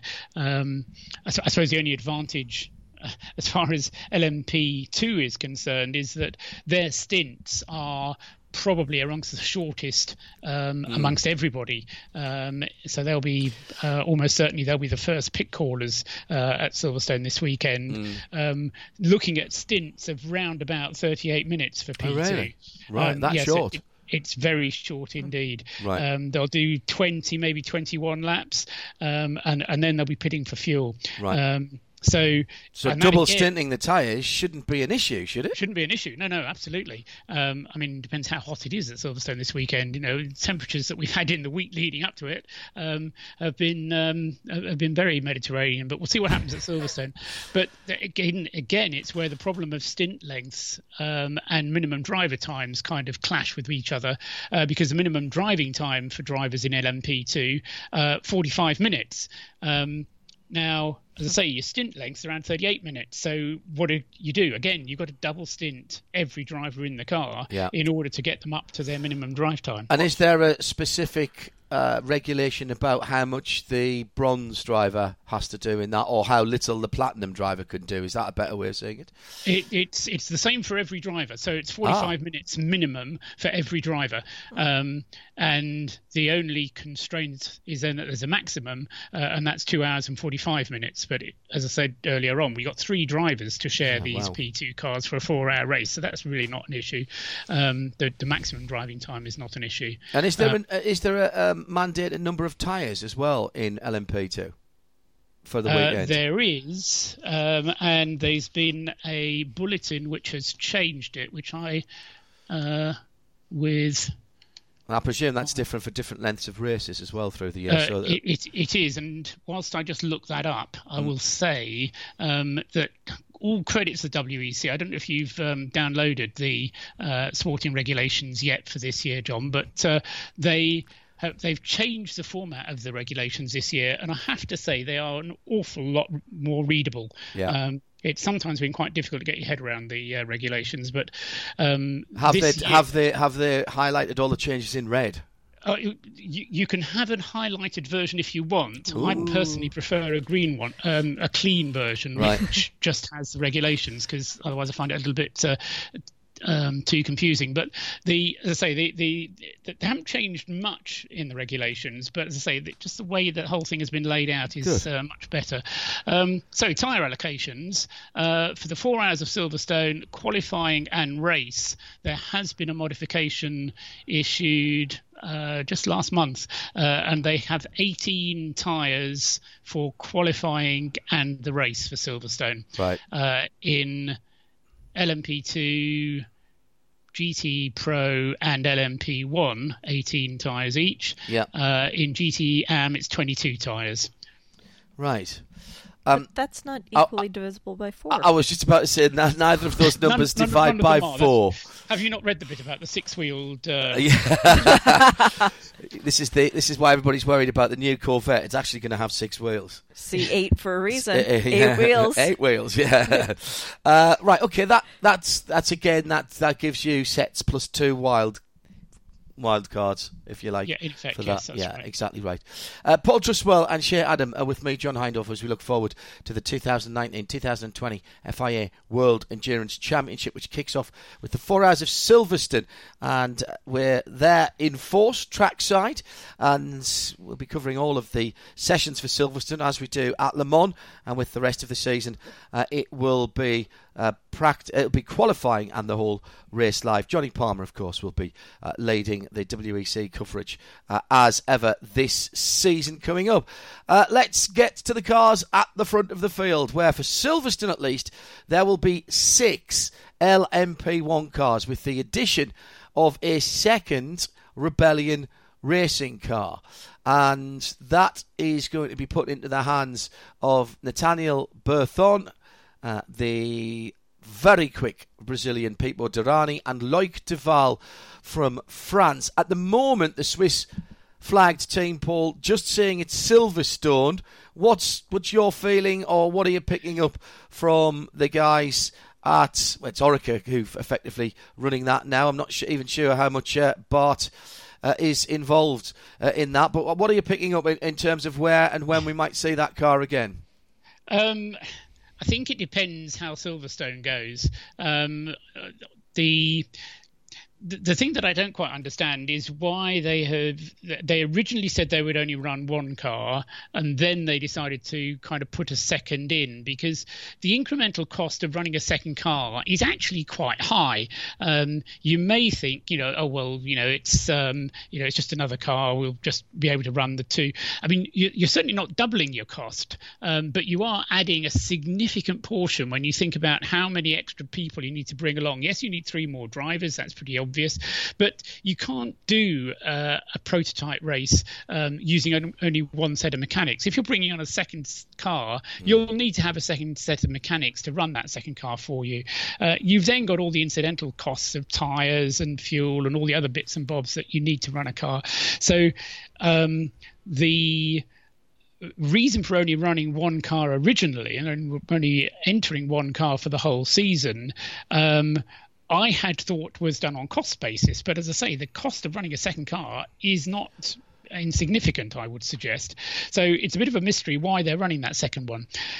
My intuitive thought, and that's we should say it's not a full season entry. So as of right now, it won't get an automatic entry to Le Mans. So it's not for that reason. No, but I have a feeling that for the Le Mans, you're allowed to enter as well. You are allowed to enter additional cars, and we'll come on to what might happen with Shea Janetta in a minute as well.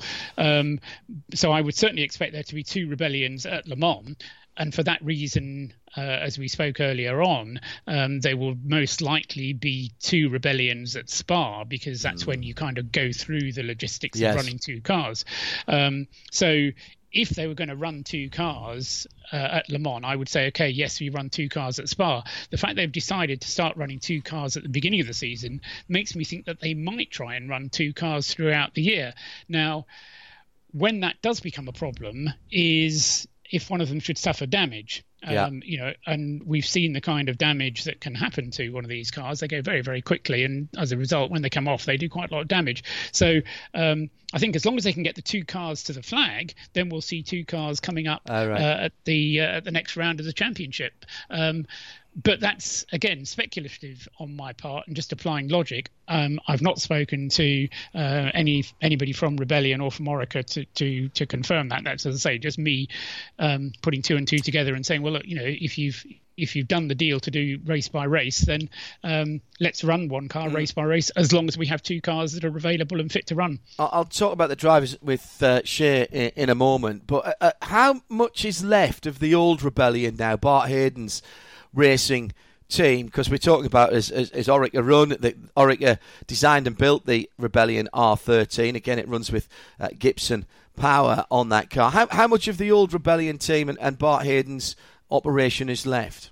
I think quite a lot of it. I mean, we would have to go to Silverstone and just have a look around the crew, but I think quite a lot of it is still good. The original Seba Racing, run by Bart's father Hugh, great character, much missed. Indeed, But I think Bart, he has a racer's blood in him, and he makes these things work on a business on a business-like fashion, and a racer is always a racer.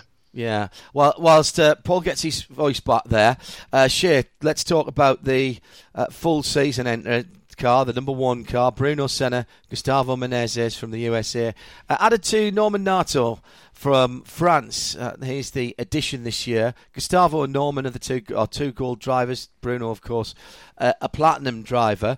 There'll be a few people who perhaps haven't heard of Norman Nato, the Frenchman, but he's got a bit of pedigree. Gustavo, now a gold driver, was a sneaky super silver for a little while, and that caused a bit of controversy. But he's held his own as a gold driver quite significantly, and he's a good driver. Bruno Senna, enjoying himself back in LMP1 again.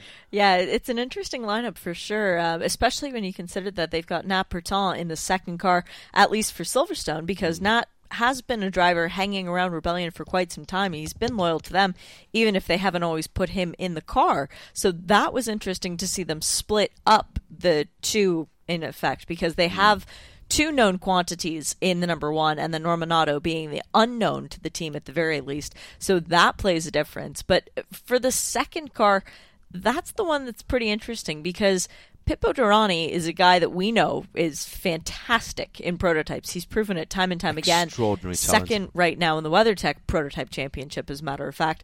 Loic Duval needs no introduction. Cool. World Endurance Champion overall in 2013 alongside Mick Nish and Christensen. Two pretty big names there. So you've got, on paper, a phenomenal driver lineup in your non-full season car. That's a good point. How is that going to mess with championship if potentially you find the number 1 maybe sitting behind the sister car? Orders come in play, team orders. It just gets complicated. Yeah, then we'll have to keep an eye out on that. Paul Trustwell mentioned Ginetta. We have Team LNT, which is Lawrence Tomlinson's team. He's the man behind Ginetta.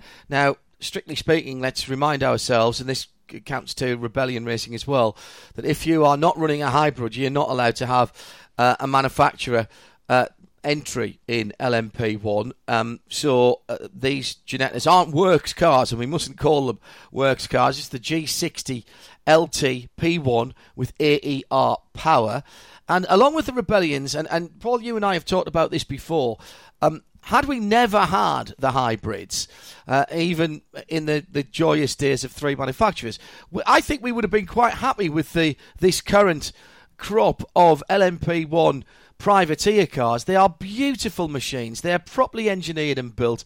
They're quick and they look fabulous and sound great as well. Let's say straight away that these, in terms of prototype racing cars, are no poor relation in terms of their design and the amount of passion that's gone into them, if not some of the technology, I accept. But in terms of what we as race fans look for, if there were no hybrids, and if there'd never been any hybrids, and this had been the top class, we'd have been very happy with that.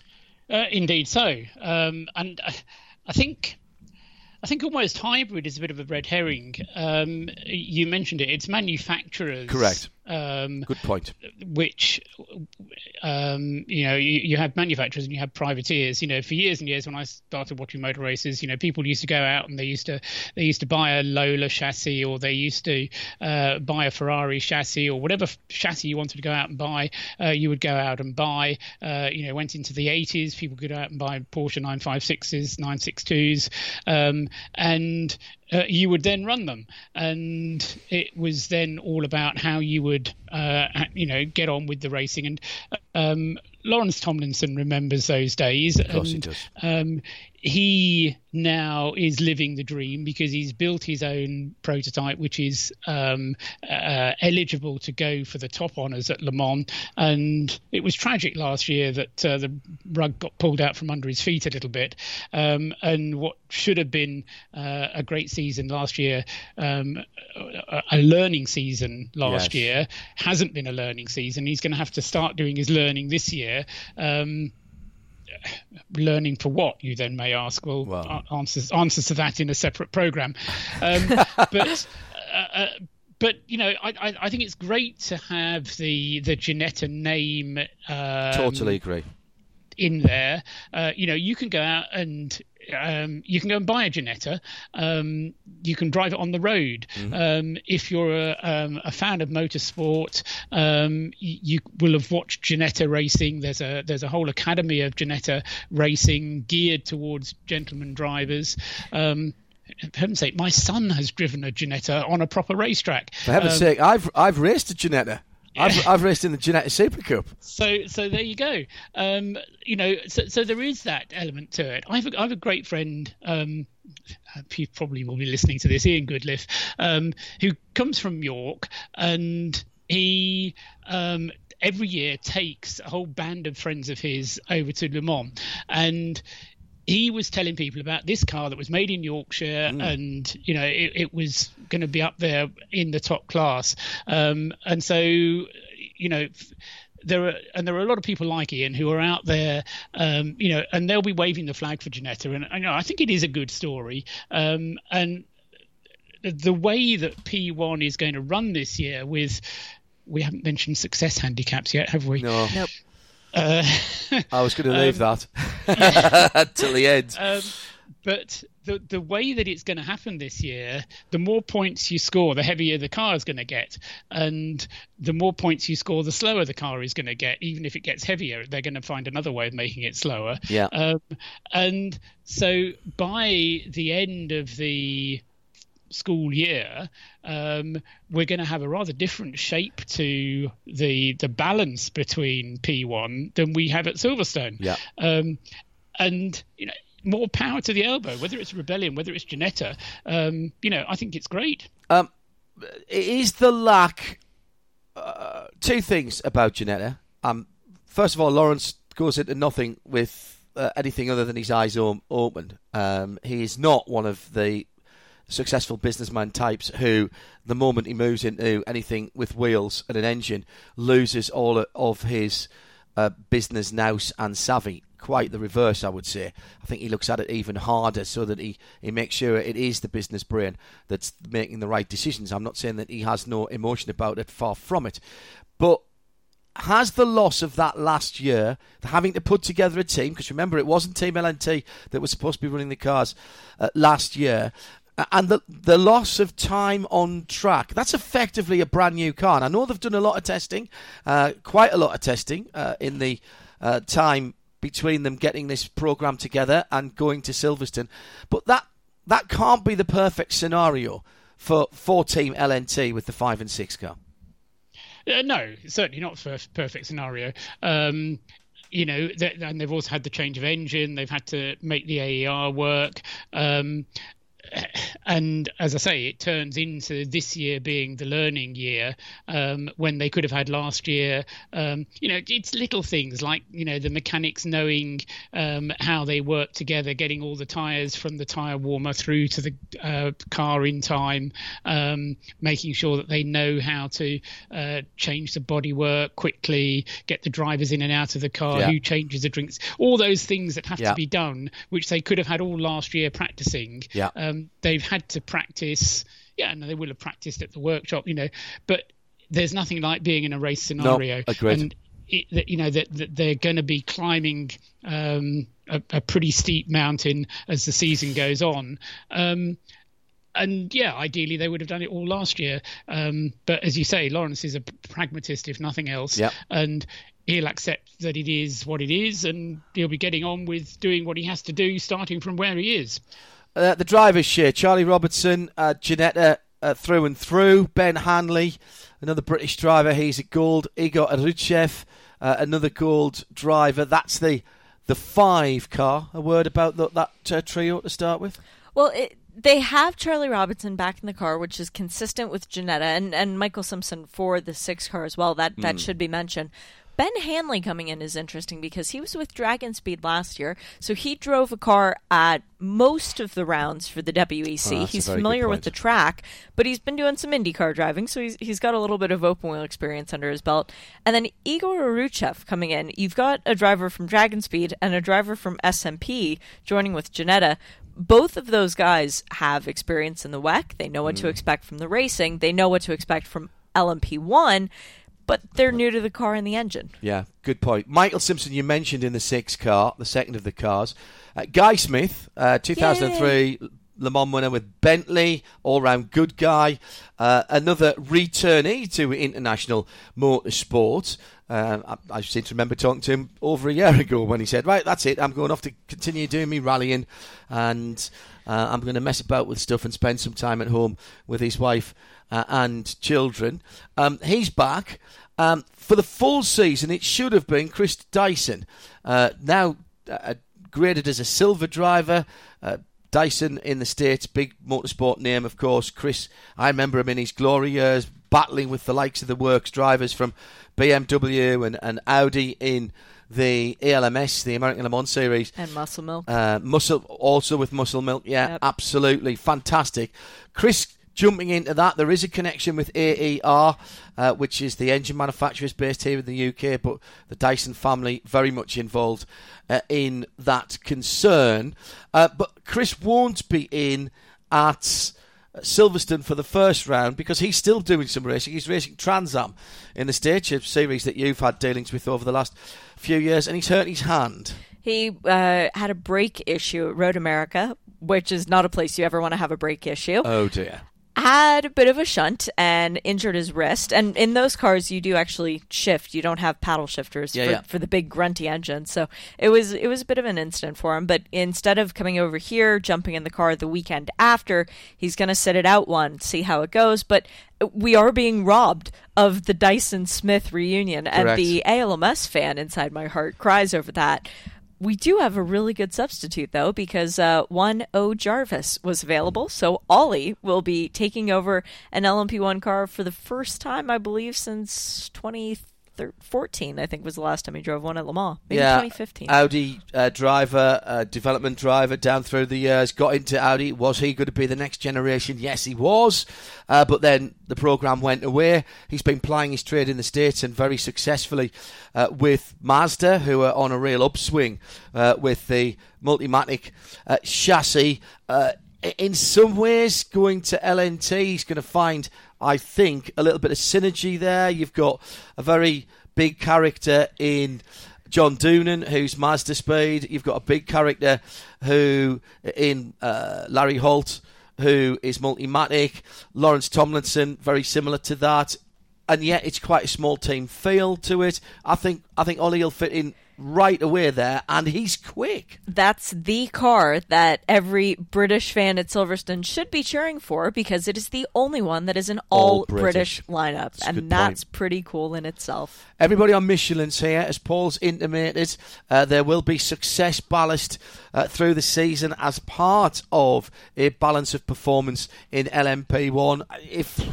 If I'm honest, I'm not exactly waving the flags for that, but I understand, and even I think Toyota, Paul, understand that there has to be a little more competition as we're sitting out at least one more season as it stands with the current regulation set. Toyota Gazoo racing the 7 and 8 cars.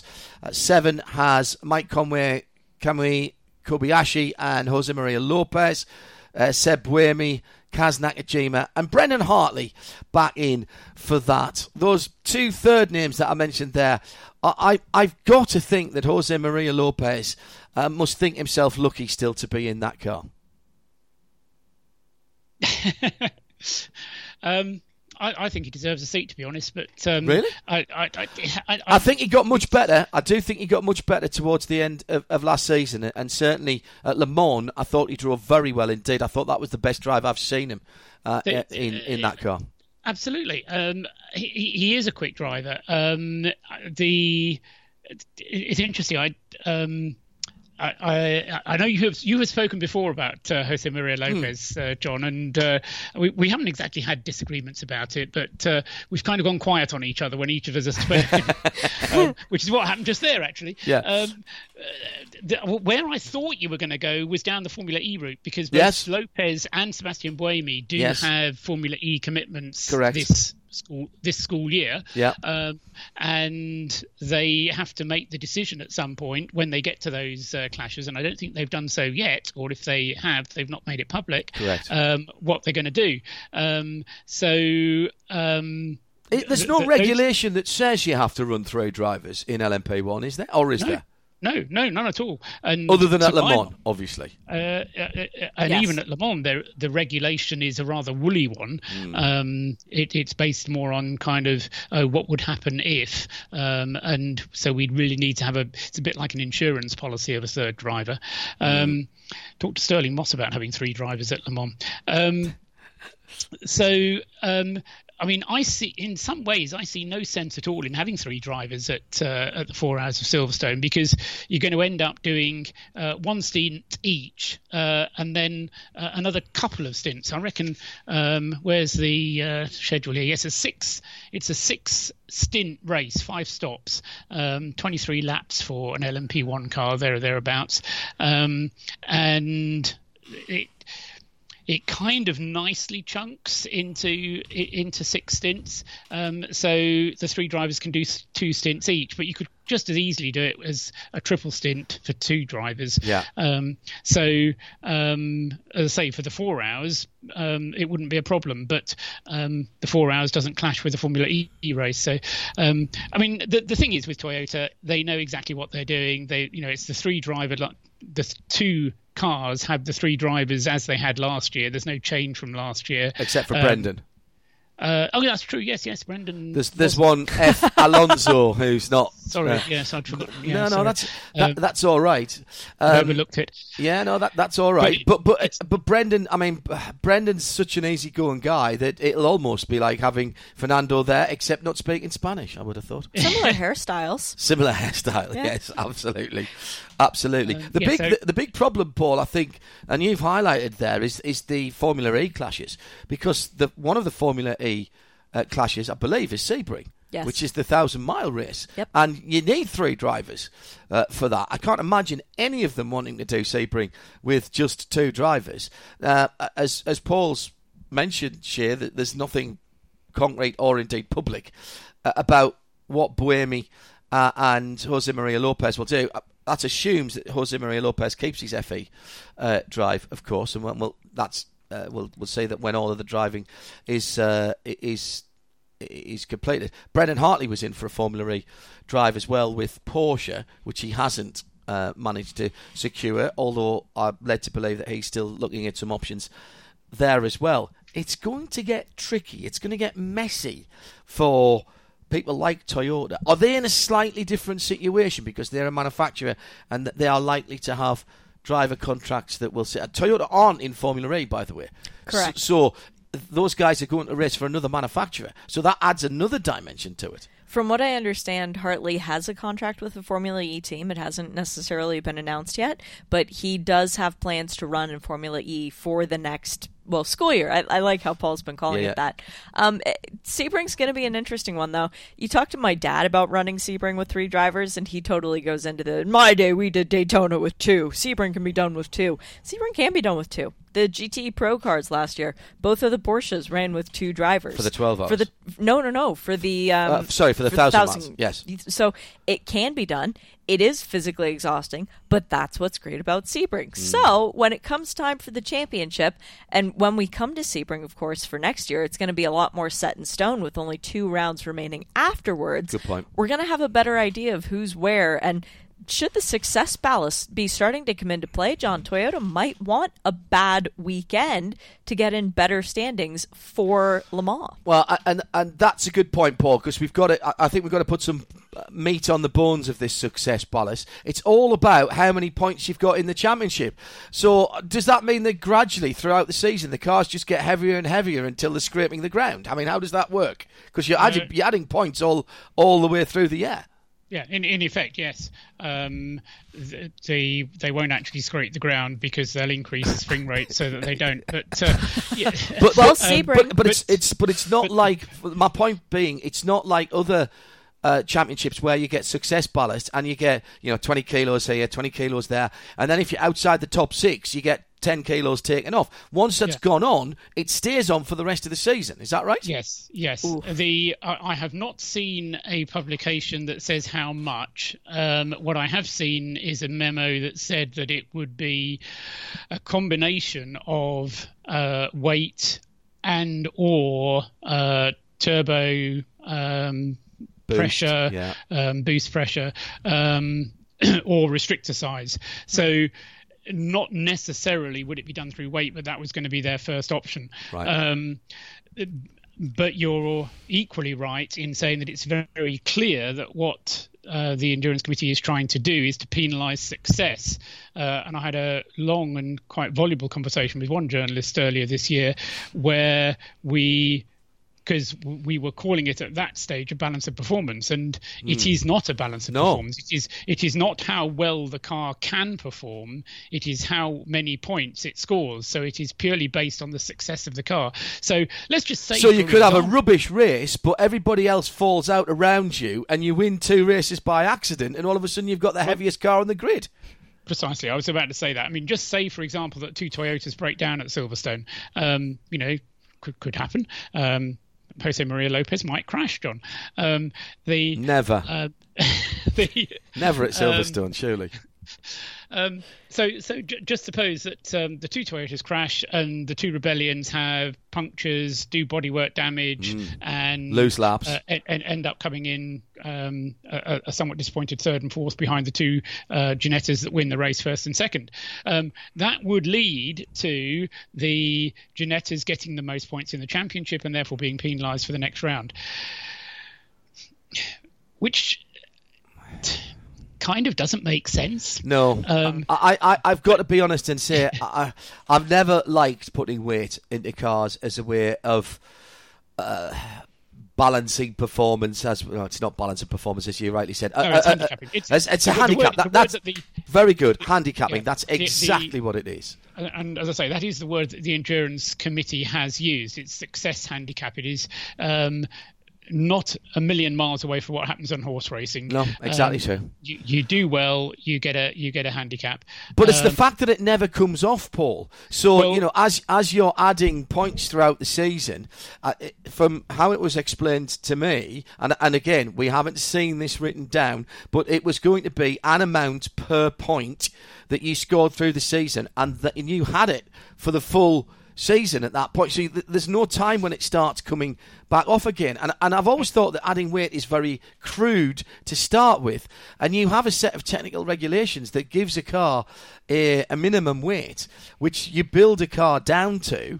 Then all of a sudden, if you're running, I don't know, we've seen it in the past with success ballast in touring cars, certainly in GT cars, where you've been running 100 kilos of extra weight. Well, dynamically, that's not great. But also, for me, there's a safety issue with that because the car's not been built to run 100 kilos heavier. It's been built to run at 900 kilos or whatever the minimum weight is. No, I mean, I don't disagree. And as I say, all I will say is that in their defence, the Endurance Committee has said that they will consider other options for handicapping, right. And it may not be purely weight. And I haven't seen quite how the handicap is going to be applied. And does it count? Is it just the weight of the car? Is it the weight of the car plus the drivers? Because you could have some very, very portly drivers at Silverstone, and by the time they get to Le Mans, they'll be positively skeletal. It is the car including camera but not including driver. Right, okay. Which is weighed, so it doesn't matter how heavy. The heavier drivers are a penalty, but they are not counted in the weight. I mean, bear in mind on the subject of weight that the Toyota is actually 54 kilos heavier this year at Silverstone than it was last year at Silverstone. Anyway, that's right. Probably Shay's weight. I might be being unkind, but it's she's nodding. I don't know what it is. So yeah, sure. Oh, because you probably don't know what you are in kilos, do you? No. Shay? So it's that's Danica Patrick's weight.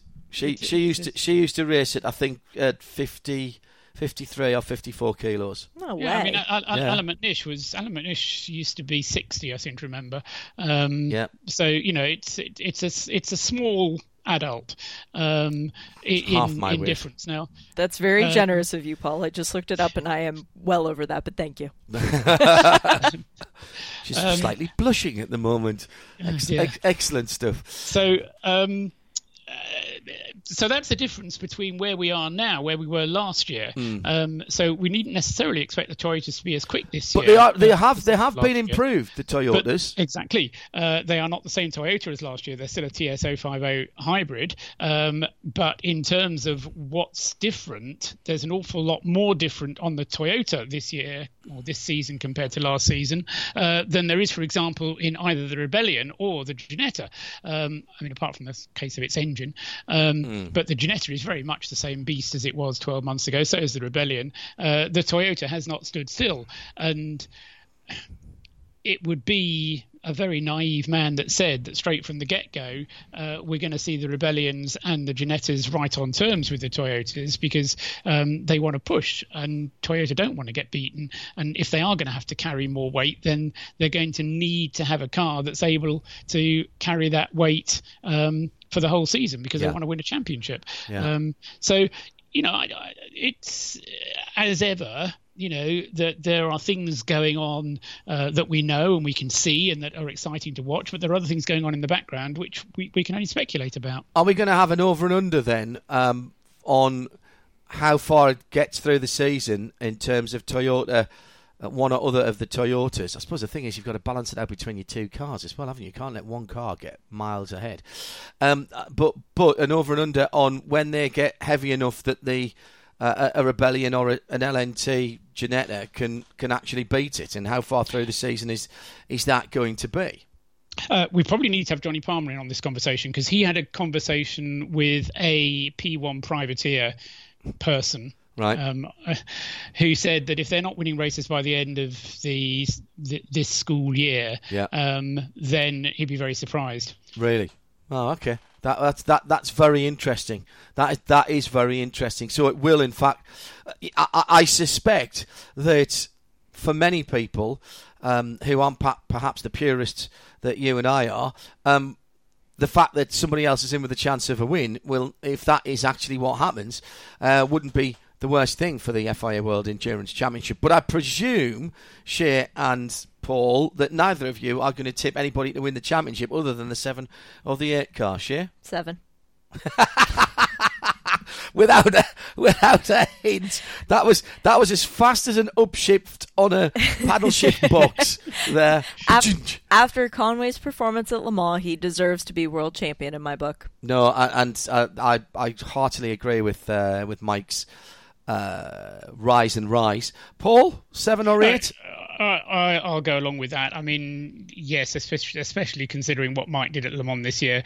It really was devastating that he wasn't able to win. And I think that I haven't spoken to him, but I'm sure that is rankles with him. But I think as long as the world knows and recognises, and I think you and I have done to an extent, on the broadcast that we've done, we've given him the credit for what was an outstanding performance at Le Mans in 2019, and yeah, I mean, hopefully the gods of the sport will come round and give him his just desserts this year. Who's the best of the rest then? I mean, Rebellion would be the obvious choice because they've got a year's experience with the cars, more than that with the championship, and their drivers see above answer. Exactly, they tick all the boxes, don't they? Ginetta has far more questions to answer.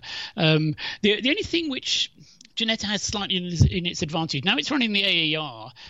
It's a turbocharged non-hybrid, and there are separate columns in the FIA's little table of equivalence of technology for either non-hybrid turbos or non-hybrid normally aspirated. So they can actually do things differently for Ginetta on the EOT. And EOT is different. I'll stress this. EOT is different. This is the equivalence of technology. This was put in place some time ago when we got the three major manufacturers who had different sized engines, different fuel in terms of the calorific value. Remember, we had a diesel, and different types of hybrid system collection and deployment there. And it's a... it worked. I've got to say, EOT worked, because I can't remember a year when I was talking about, but don't forget about this. It was just door-to-door racing. So that part of it, I didn't really have a problem with. No, exactly. And as I say, the window of opportunity exists to enable turbocharged non-hybrids or normally aspirated non-hybrids in different ways. Right. And I'll leave it at that. But as I say, I think that will be Lawrence Tomlinson's hope that works in his favour.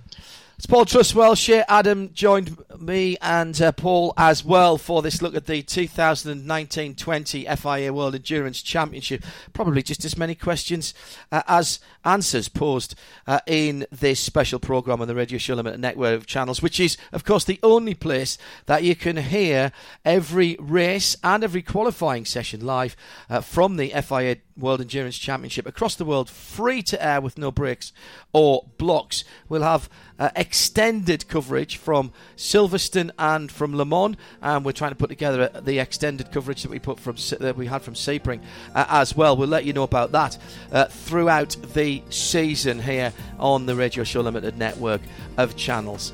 Whatever questions we haven't been able to answer, and there's been a fair few of them in this programme, don't let anybody tell you that this FIA World Endurance Championship season is all done already.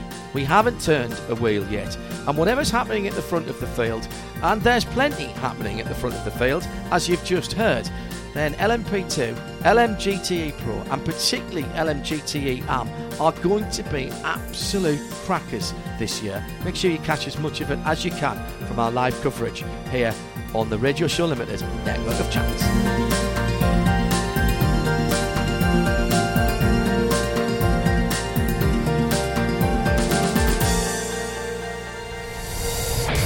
This program is a Radio Show Limited production. Tell your friends there's more at radiolemans.com.